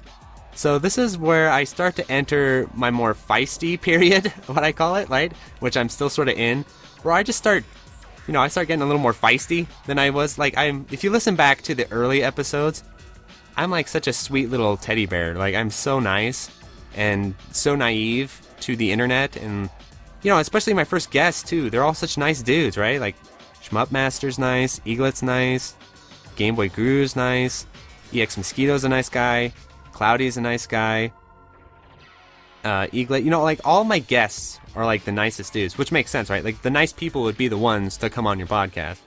It makes sense. But then, you know, like, the rest, you know, there's a ton of demographic that just wanted my blood, it felt like. So I felt like, you know, so anyway, in the early episodes I'm a lot nicer, and then as it progresses I get more and more feisty, and like, Emulation is Religion is like my first like official, like, okay, Mark's pissed episode. And I kind of carry that, talking about, you know, I kind of am on and off about that. But anyway, so let's talk about Wine, Cheese, and Hibachis. Oh, I'm glad to see this thing's picked up. This was another episode where I felt like I kind of did the episode a disservice with the titling again, where I got a little too esoteric. But it looks like it's kind of picked up. So Wine, Cheese, and Hibachis, that's referring to Stunfest. So I don't know. I don't know where I came up with some of these titles. I think they're funny, but it's about Stunfest 2019. So, like, the Google name should be Stunfest 2019 with Plasma or something like that, right? But I'd always add these kind of funny subtitles and stuff like that. Really good episode. It looks like people are starting to listen to it, but yeah, I really like the way this episode went. It kind of felt like this was the first episode, especially after Emulation is Religion, where I felt like, okay, now I'm like professional now. Now I'm like, I'm good. I'm a good podcaster now. And then I got Plasmo on, and, you know, Plasmo's been a guest before, like, I think twice before. You know, I'd built up like a lot of camaraderie with him. I knew a lot about Stunfest the second time around. So I felt like, okay, this is like where I'm like really on my game. So I'm really proud of this episode. I think it's really good. And then, I don't know if they're in the chat. I'm really proud of these two episodes.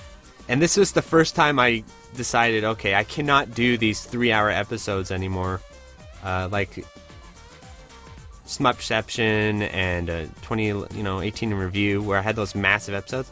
The thing about it is, the longer the episode, it's not exponential, but it feels that way. Like, so for like an hour-long episode, I swear it takes me like 3 or 4 hours to edit. An hour-and-a-half episode, it takes me like 7 hours to edit.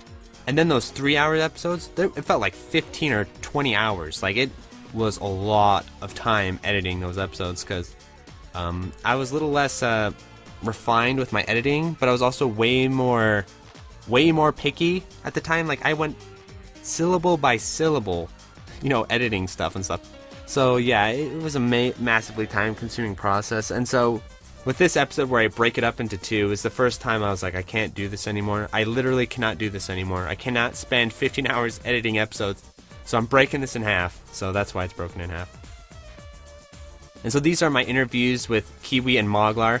I'm glad I got them early, right? Because this was before, you know, they were on the rise for sure, tearing shit up even then. But I mean, look at it now. Moglar just broke 500 million in Ketsui. He's on the fast track to getting the Western record in the game. Like, Pazzi, he's right on Pazzi's heels.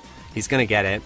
And then Kiwi, at this rate, I swear he's gonna get like a world record in Mushi. He's coming up with all these crazy auto fire strats and shit. Yeah, both I feel like shmup prodigies. Even at the time, like, even when I first saw them, I was like, okay, these guys are insane. And it's crazy because these two joined after me, so it's like the first pair of players that I was like kind of around longer than they were, where everyone else, you know, I was the new guy. So check these episodes out if you haven't checked them out. They're really good. Just kind of basically talking about how they got into shmups, their philosophies on them. Moglar and Kiwi, they might be in the chat. Major shmup homies for sure. Yeah, I love these episodes. Oh yeah, and I've been watching. I started doing like anime themed some of the thumbnails. Some of them, I don't think all of them. Okay, just those. Because I was watching a bunch of anime time, and then I'd watch Blood Hunter or Vampire Hunter D Bloodlust, and I was like, I'm just gonna put them in the thumbnails because I feel like it. So, and then here's episode 28. Yeah, so this is the episode with Frenetic. Some people don't know this episode exists.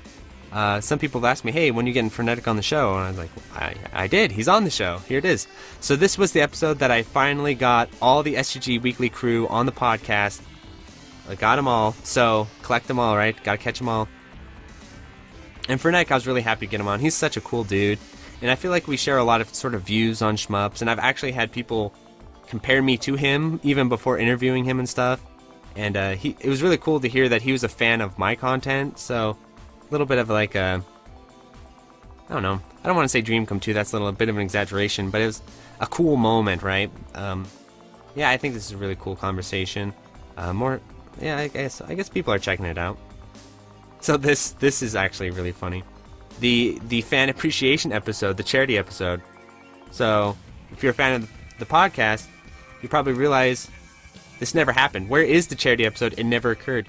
And the reason why is no one ever was interested. Yeah. So I guess it could officially happen, but it's been way too long now. But yeah, so I did this. I had this idea to do a Q&A episode. I was like, oh, I should do a Q&A episode. But I was also like, hey, I want to do something for charity.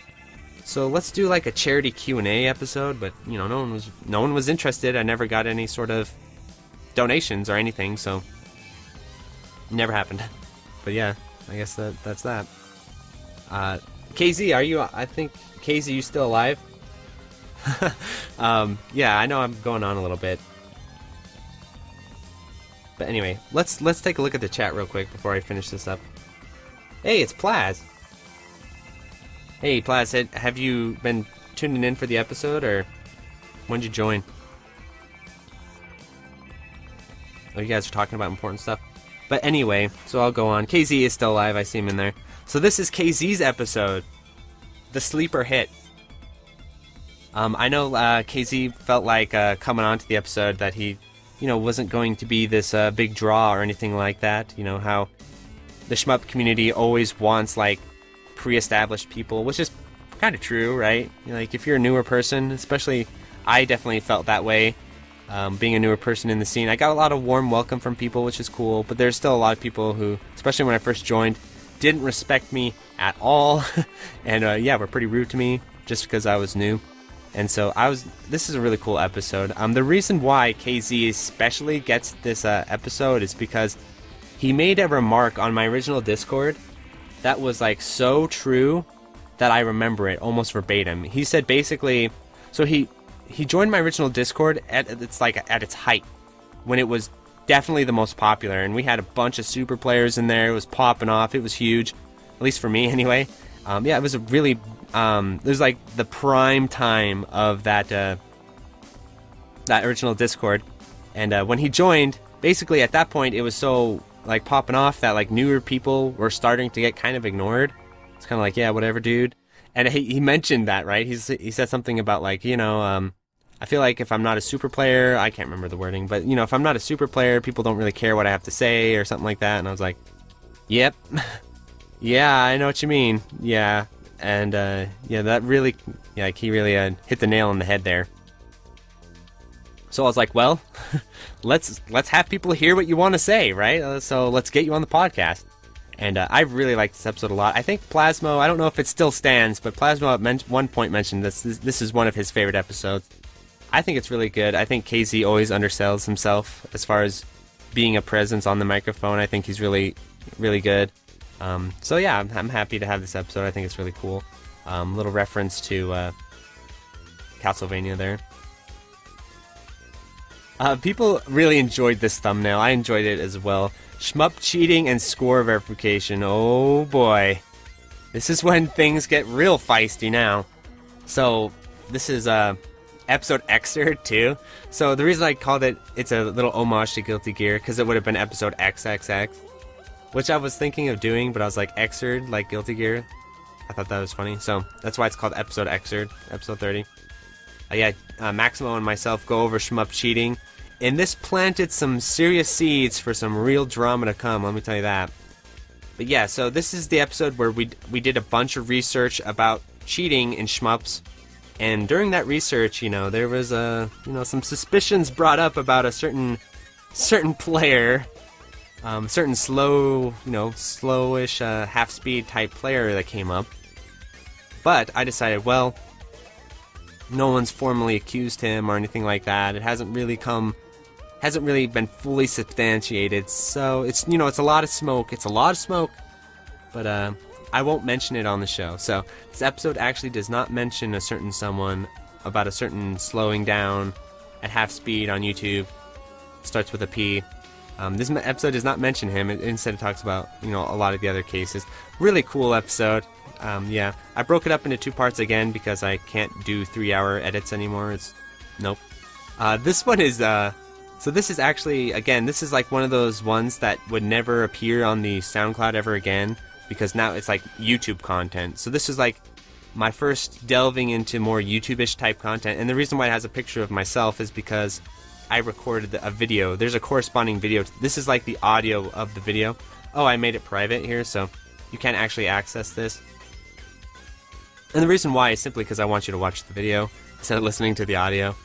So this was like the last time I ever put my YouTube content on SoundCloud, because I was like trying to, but now I'm like, okay, just watch the YouTube video, right? You don't need to, this is like a legitimate video too, this isn't even just audio.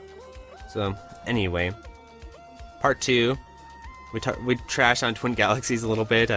I'm hoping to do a follow-up episode on that topic for sure.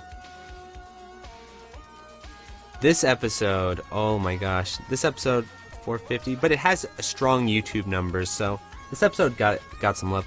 So this is the guy from Resonant Art, and this is me crossing over with his audience. The most successful crossover by far, bar none, the most successful, yes. It was a great interview. It went really well. I was really proud of it. This was also during a time where he quit his podcast for temporarily. So his audience was like, hey, we want more podcast content. So I brought him on my podcast, and it was kind of like a hybrid between our two. This is like the ideal crossover episode that actually worked, where he shared it with his audience. His audience actually liked it and checked out my stuff, and I introduced some of my audience to him, even though his audience is a mammoth and mine's like a baby ladybug or something in terms of numbers, but still.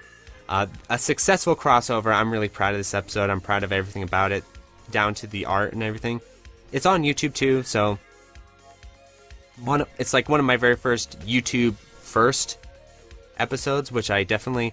And look, it didn't even really impact the SoundCloud anyway, right?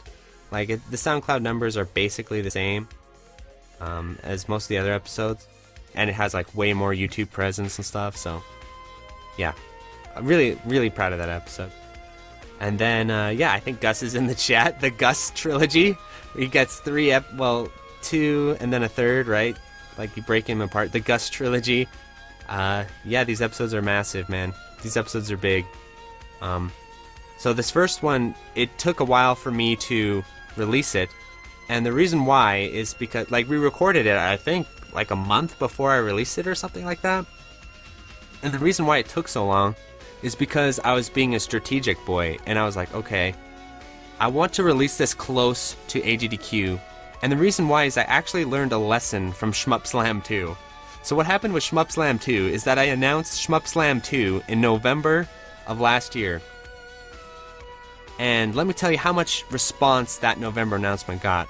I announced it in November, and for, Leap Day, so for like 3 or 4 months in the future, because everyone was telling me after Shmup Slam 1, because Shmup Slam 1 was literally, I thought of it and I announced it like the next day, because it had a short window to happen, and it came together and happened in that window, but a lot of the feedback was, oh, you need to give people lots of time, you need to give them like months and months to prepare themselves for Shmup Slam 2. I was like, yeah, that makes sense, right? So they can have time to practice and get prepared and all that kind of good stuff. So I announced Shmup Slam 2 in November. There's like no response. No one responds to it. It's basically might as well not have been announced. And so that was a bit of a learning lesson for me. I was like, okay, how the internet works is the internet has like a 3 or 2 week attention span. So you cannot announce stuff before that necessarily, unless it's like a big deal. Like I could probably do that with Shmup Slam 3 now, because 2 was so successful. I could see people now like taking the announcement seriously. But at the time, remember, AGDQ Run, people are trying to revise this history, but the real history was, before Gus did his AGDQ Run, no one gave a shit. No one believed in him as far as growing the genre. Everyone thought it was basically a waste of time, and it wasn't a big deal. No one was talking about it. No one cared. And so I thought, okay, if I release this episode like a month or 2 before his actual run, no one is going to care. So what I need to do is I need to release it right before his run. So basically people watch it, listen to it, and then the next few days watch his run. Like I wanted that to be very close together so that people's attention spans would not wander off and do something else. So yeah, I guess if you're wondering, I think I'd explain this to you, why it took, like why there was that gap between the recording and the release, is because I wanted to line them up strategically, and I think it worked. So yeah, I'm really happy that worked out. Really cool episode. You know, a lot of people have really digging it. And then the latest episode, we're all the way up to episode 33, the final episode before this one, which is this is definitely like the end of chapter 1. That's why I'm kind of doing this retrospective, because all of this is like, if you're like a Dragon Ball Z fan, this is like the Saiyan saga or something. This is like all one arc of the podcast together. Like my first 2 years of doing the podcast were an experience, to say the least, where I go from kind of a nobody that just shows up out of nowhere, hella nervous, like overwhelmed. I start to get accepted. And then I'm in like this little brief honeymoon phase about here where I'm accepted and people are like responding to the podcast. I'm interviewing devs. I'm starting to feel like, yeah, this is going well. And then I enter sort of this phase here where I start getting a massive load of backlash and people hating on me and getting mad at me, and it's like, okay. And then I start getting feisty, and then I continue to be feisty. I stir up drama with the cheating. Not actually these episodes themselves, but not too long after, there's the Pericles situation where I make that video about it, where I'm just basically reporting on the situation, by the way. I was not the one who created it. I was just merely reporting on it and following through. But yeah, I definitely, if anyone got the hammer, I definitely did about that. But I also ended up being right? The dude deleted his channel and disappeared. So I think that's as much of a confirmation as you're going to get. And so, and then Gus, interviewing Gus, and then Gus gives that massive performance at AGDQ, brings in a ton of more attention to the genre, at least respective to what it was before. And so now we are in the chapter 2 of the Electric Underground, which is going to be very different from chapter 1. And so before ending this episode, I thought I should talk about sort of my mindset right now, and also my future plans, my future goals, things like that. But before I do that, let me check the chat, see if anyone has something to say.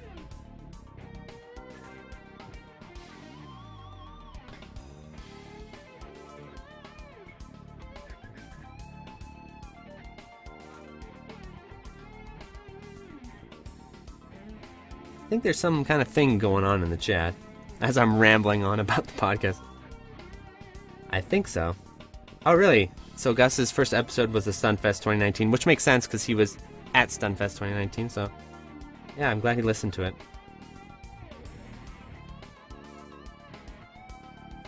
Oh my god, the bounty, dude. Yeah, there's not even a podcast episode about the bounty, is there?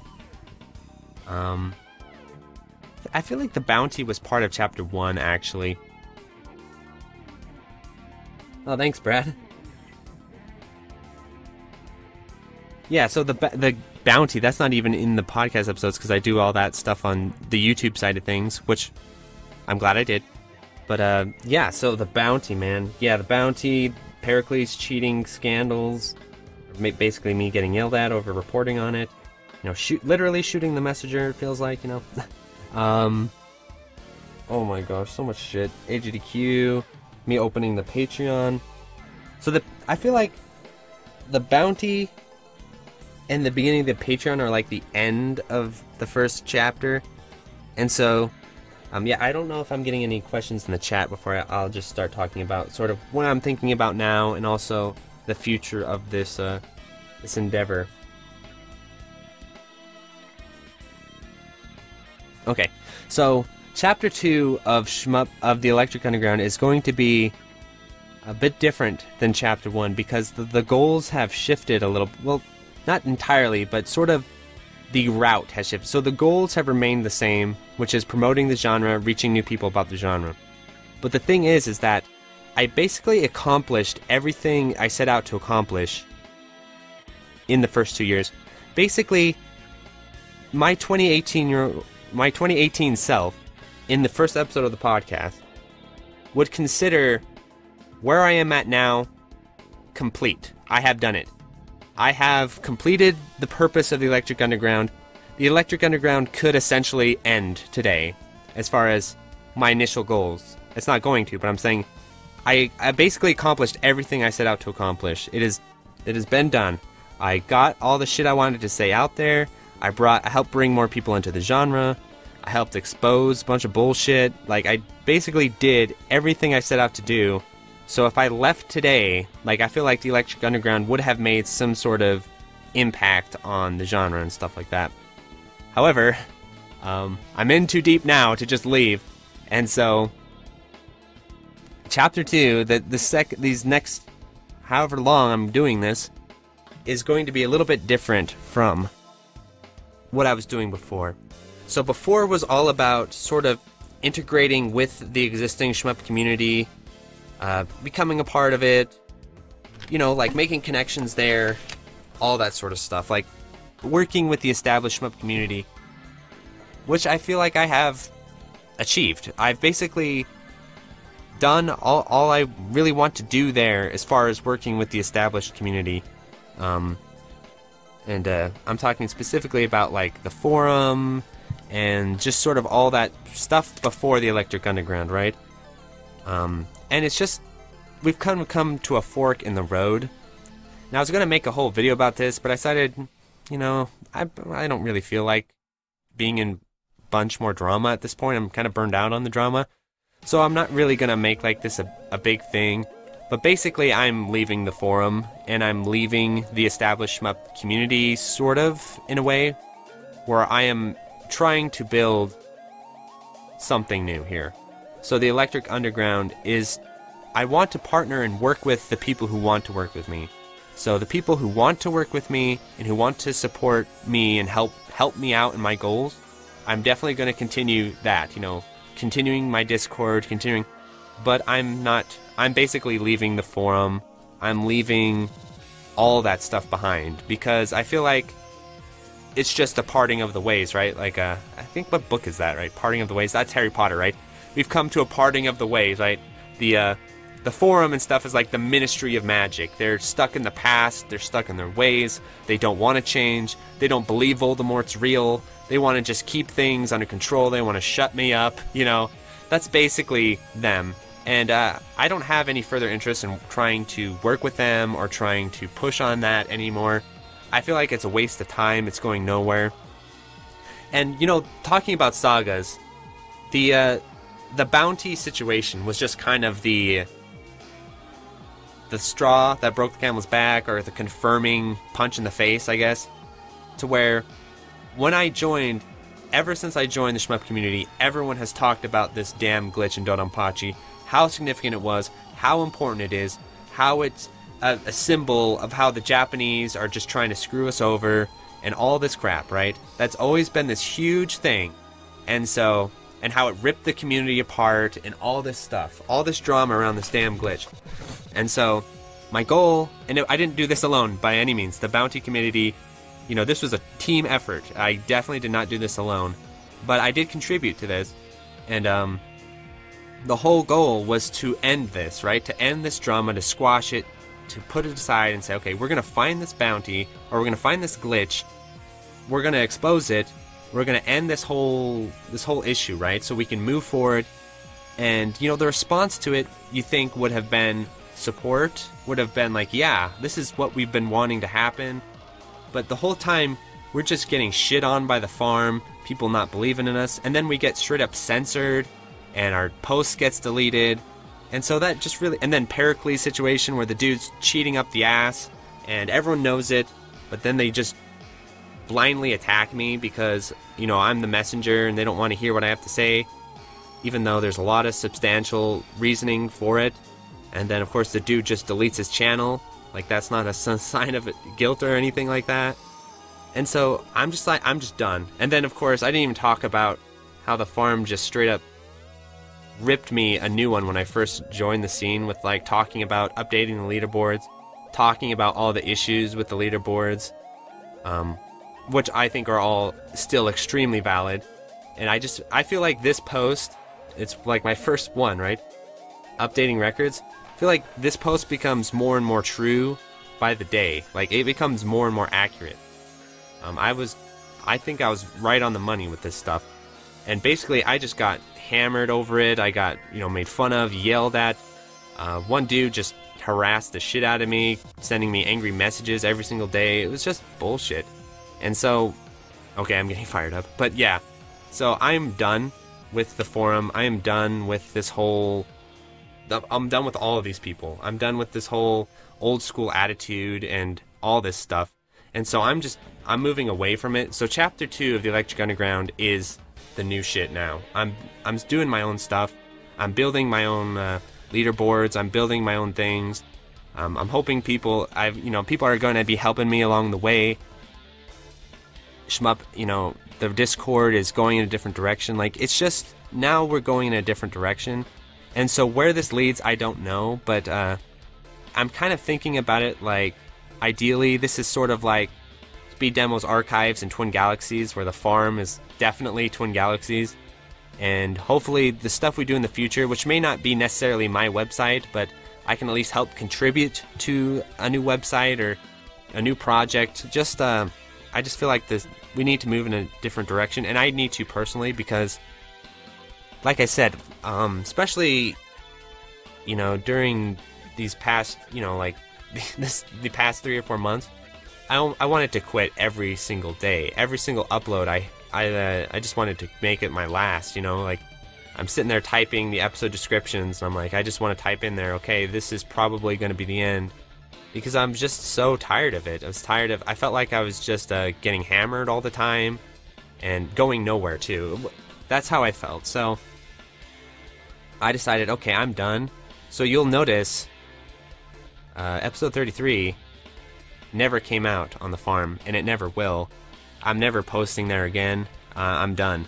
So that's going to be the next chapter of Electric Underground, and I've talked about it in my videos too, where I'm going to try and diversify things a little bit. I'm definitely still going to be very shmup-centric, of course, but I'm trying to sort of build something new and move in a different direction than what I was in the first chapter, where I was basically trying my best to work with the existing shmup community, and I basically met the people who want to move forward, and I've met the people who do not want to move forward and who want to remain in their ways. And so that's it, basically. I don't think there's any sort of changing that at all. The farm is not going to change. And I feel like every post I make there is just enabling it, is just perpetuating it when it needs to, I need to be moving, I need to be investing in something different, investing in something, that's supportive, not destructive. So that's the future of the Electric Underground. You won't be seeing me on the forum. Don't send me messages on there, because I don't log into my forum account, other than occasionally when I need to use it for like really random things like this stream. But anyway, that is the episode. I think it went pretty well being live and everything. I rambled on, but I think people, this is sort of like an episode for the fans, so I feel like it's a little bit self-indulgent, no doubt, but I always like when you watch movies and they do like director's commentaries. I'm really into that stuff, behind the scenes stuff. So I feel like for the hardcore fans of the show, all 6 of you, or however many are, 12 of you, I don't know, but you know, however many there are of you, that's what this episode's about. It's basically for people who wanted an update or behind the scenes of what's going on with my content. You know, how we got here, basically. So, thanks so much for tuning in, everyone. Let me take a look at the chat before I close it down.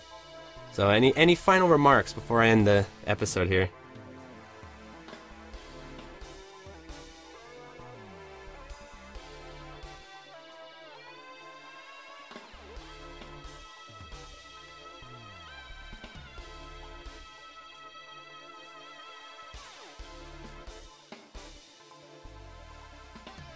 Okay, so Casey has some questions. How am I going to integrate the podcast with your Patreon, YouTube, and Twitch stuff?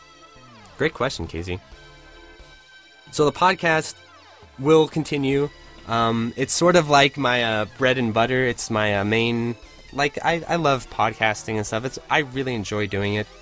And the cool thing about the Electric Underground is that it's me, right? It's not like a lot of other podcasts like the Frame Savers where one host leaves and then the shit, it's like not the same anymore because where the Electric Underground is literally me with guests and the guests rotate.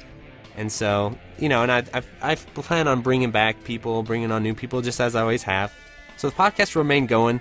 It's just been a little bit of a break from it, and it's simply because I needed a break. This entire 2 years, every single episode I was like, I need a break. But just because the way things kept going, like opportunities kept coming in and I couldn't take a break, right? It was like, okay, no, I need, you know, like this person's coming on the show, I can't take a break here. This person's coming on the show, I can't take a break here. And then I would have and then there's also like my own doings where I'd get an idea for a spin-off episode, like, oh, I should make a Rivals of Ether episode, or oh, I should do an episode on Evangelion, so I'm just taking a little bit of a break, but obviously not. I'm recording an episode right now, so it's only been 1 month. So a massive break is 1 month. I mean, that's really not that long. Some podcasts are 1 episode per month anyway. If you go through my episodes, you'll see that they're like almost every 2 weeks on the dot. Like I was really good about that.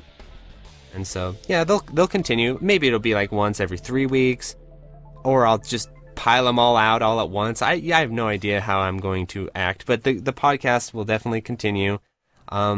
Basically, the reason why I'm not going to do any in the near future is because I'm doing something that's basically a 4-part episode, which is the history of Cave. This is going to be an attempt at like a big project, something huge, right? The history of Cave. I want to make this a YouTube video and a podcast. 4 hours of just Cave history. I really want to pull this off. So I don't really have the energy to research that and research like episodes and do outlines for the podcast. So basically my podcasting efforts right now are, other than this live episode, are being spent towards that History of Cave video series / podcast series, because I think that's going to be really, really cool. So it's already happening there. As far as with my Patreon, so I talked about this a little bit earlier, but I'm not going to have Patreon exclusive content because I don't like that. So instead what I'm going to do is I'm going to start doing live chats on my Twitch, actually, but also let my patrons choose topics, and I'll talk about them during the live chat. So it's kind of like a hybrid between topic videos and like a live Q&A type thing. I think that would be a really good thing going forward, because it's like discrete amount of time, so I don't have those like massive time commitments like the topic videos, but at the same time it still allows for people to have me like interact with their ideas and stuff, which is super important to me. So that's what I'm gonna do. I'm aiming to start doing that in May. So April, I'm just kind of like figuring out what I'm doing right now. So I hope that answered your question.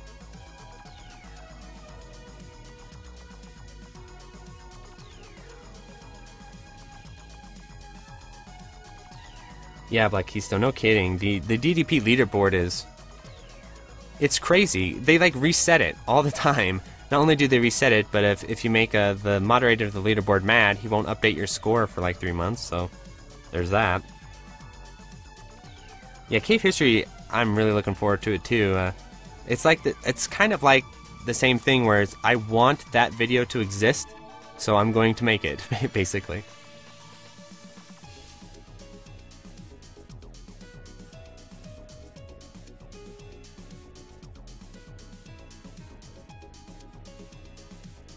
Oh man, that's a very high level analysis there, Embering. Yeah, sort of. So these days I do use a lot of my stream footage for my YouTube videos, as you probably noticed. And yeah, so I am sure I will recycle video from my streams onto the cave history video. I'm sure I will do that. I don't think that hasn't been necessarily my exact intention. It more have been as just I needed a bit of a break from Dodonpachi and just like a bit of a break in general. But yeah, I'm going to return to Dodonpachi soon enough and all that good stuff.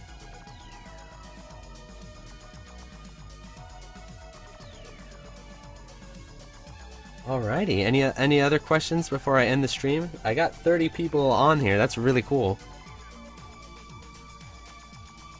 Brad, I actually... The dangerous thing about that, Brad, is that I may take you up on that offer. That's the dangerous part of that, is that I may, because I would really appreciate help, especially with, like, gathering footage of things, because that is the most time-consuming thing for me, and, you know, I'm not particularly efficient at that, so, like, yeah, like, if you'd be willing to, like, capture footage of, like, cave shit, you know, like, cave games, whatever, and, just give it to me, free of use, you could say, right? Where I don't have to, pay you money and stuff like that. That would definitely help me a lot. Absolutely.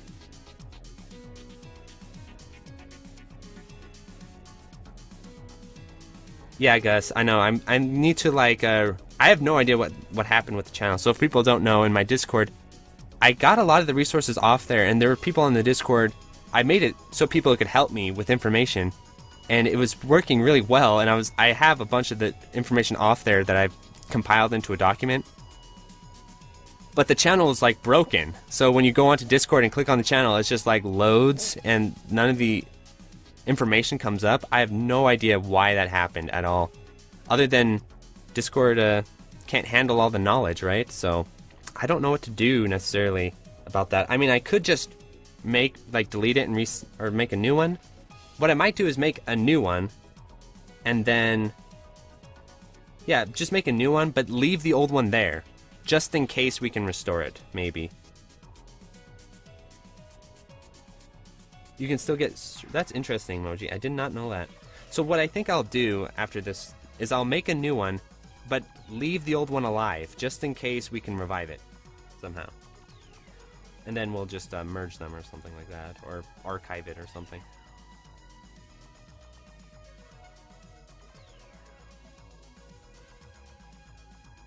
Good morning, Plasma Blood.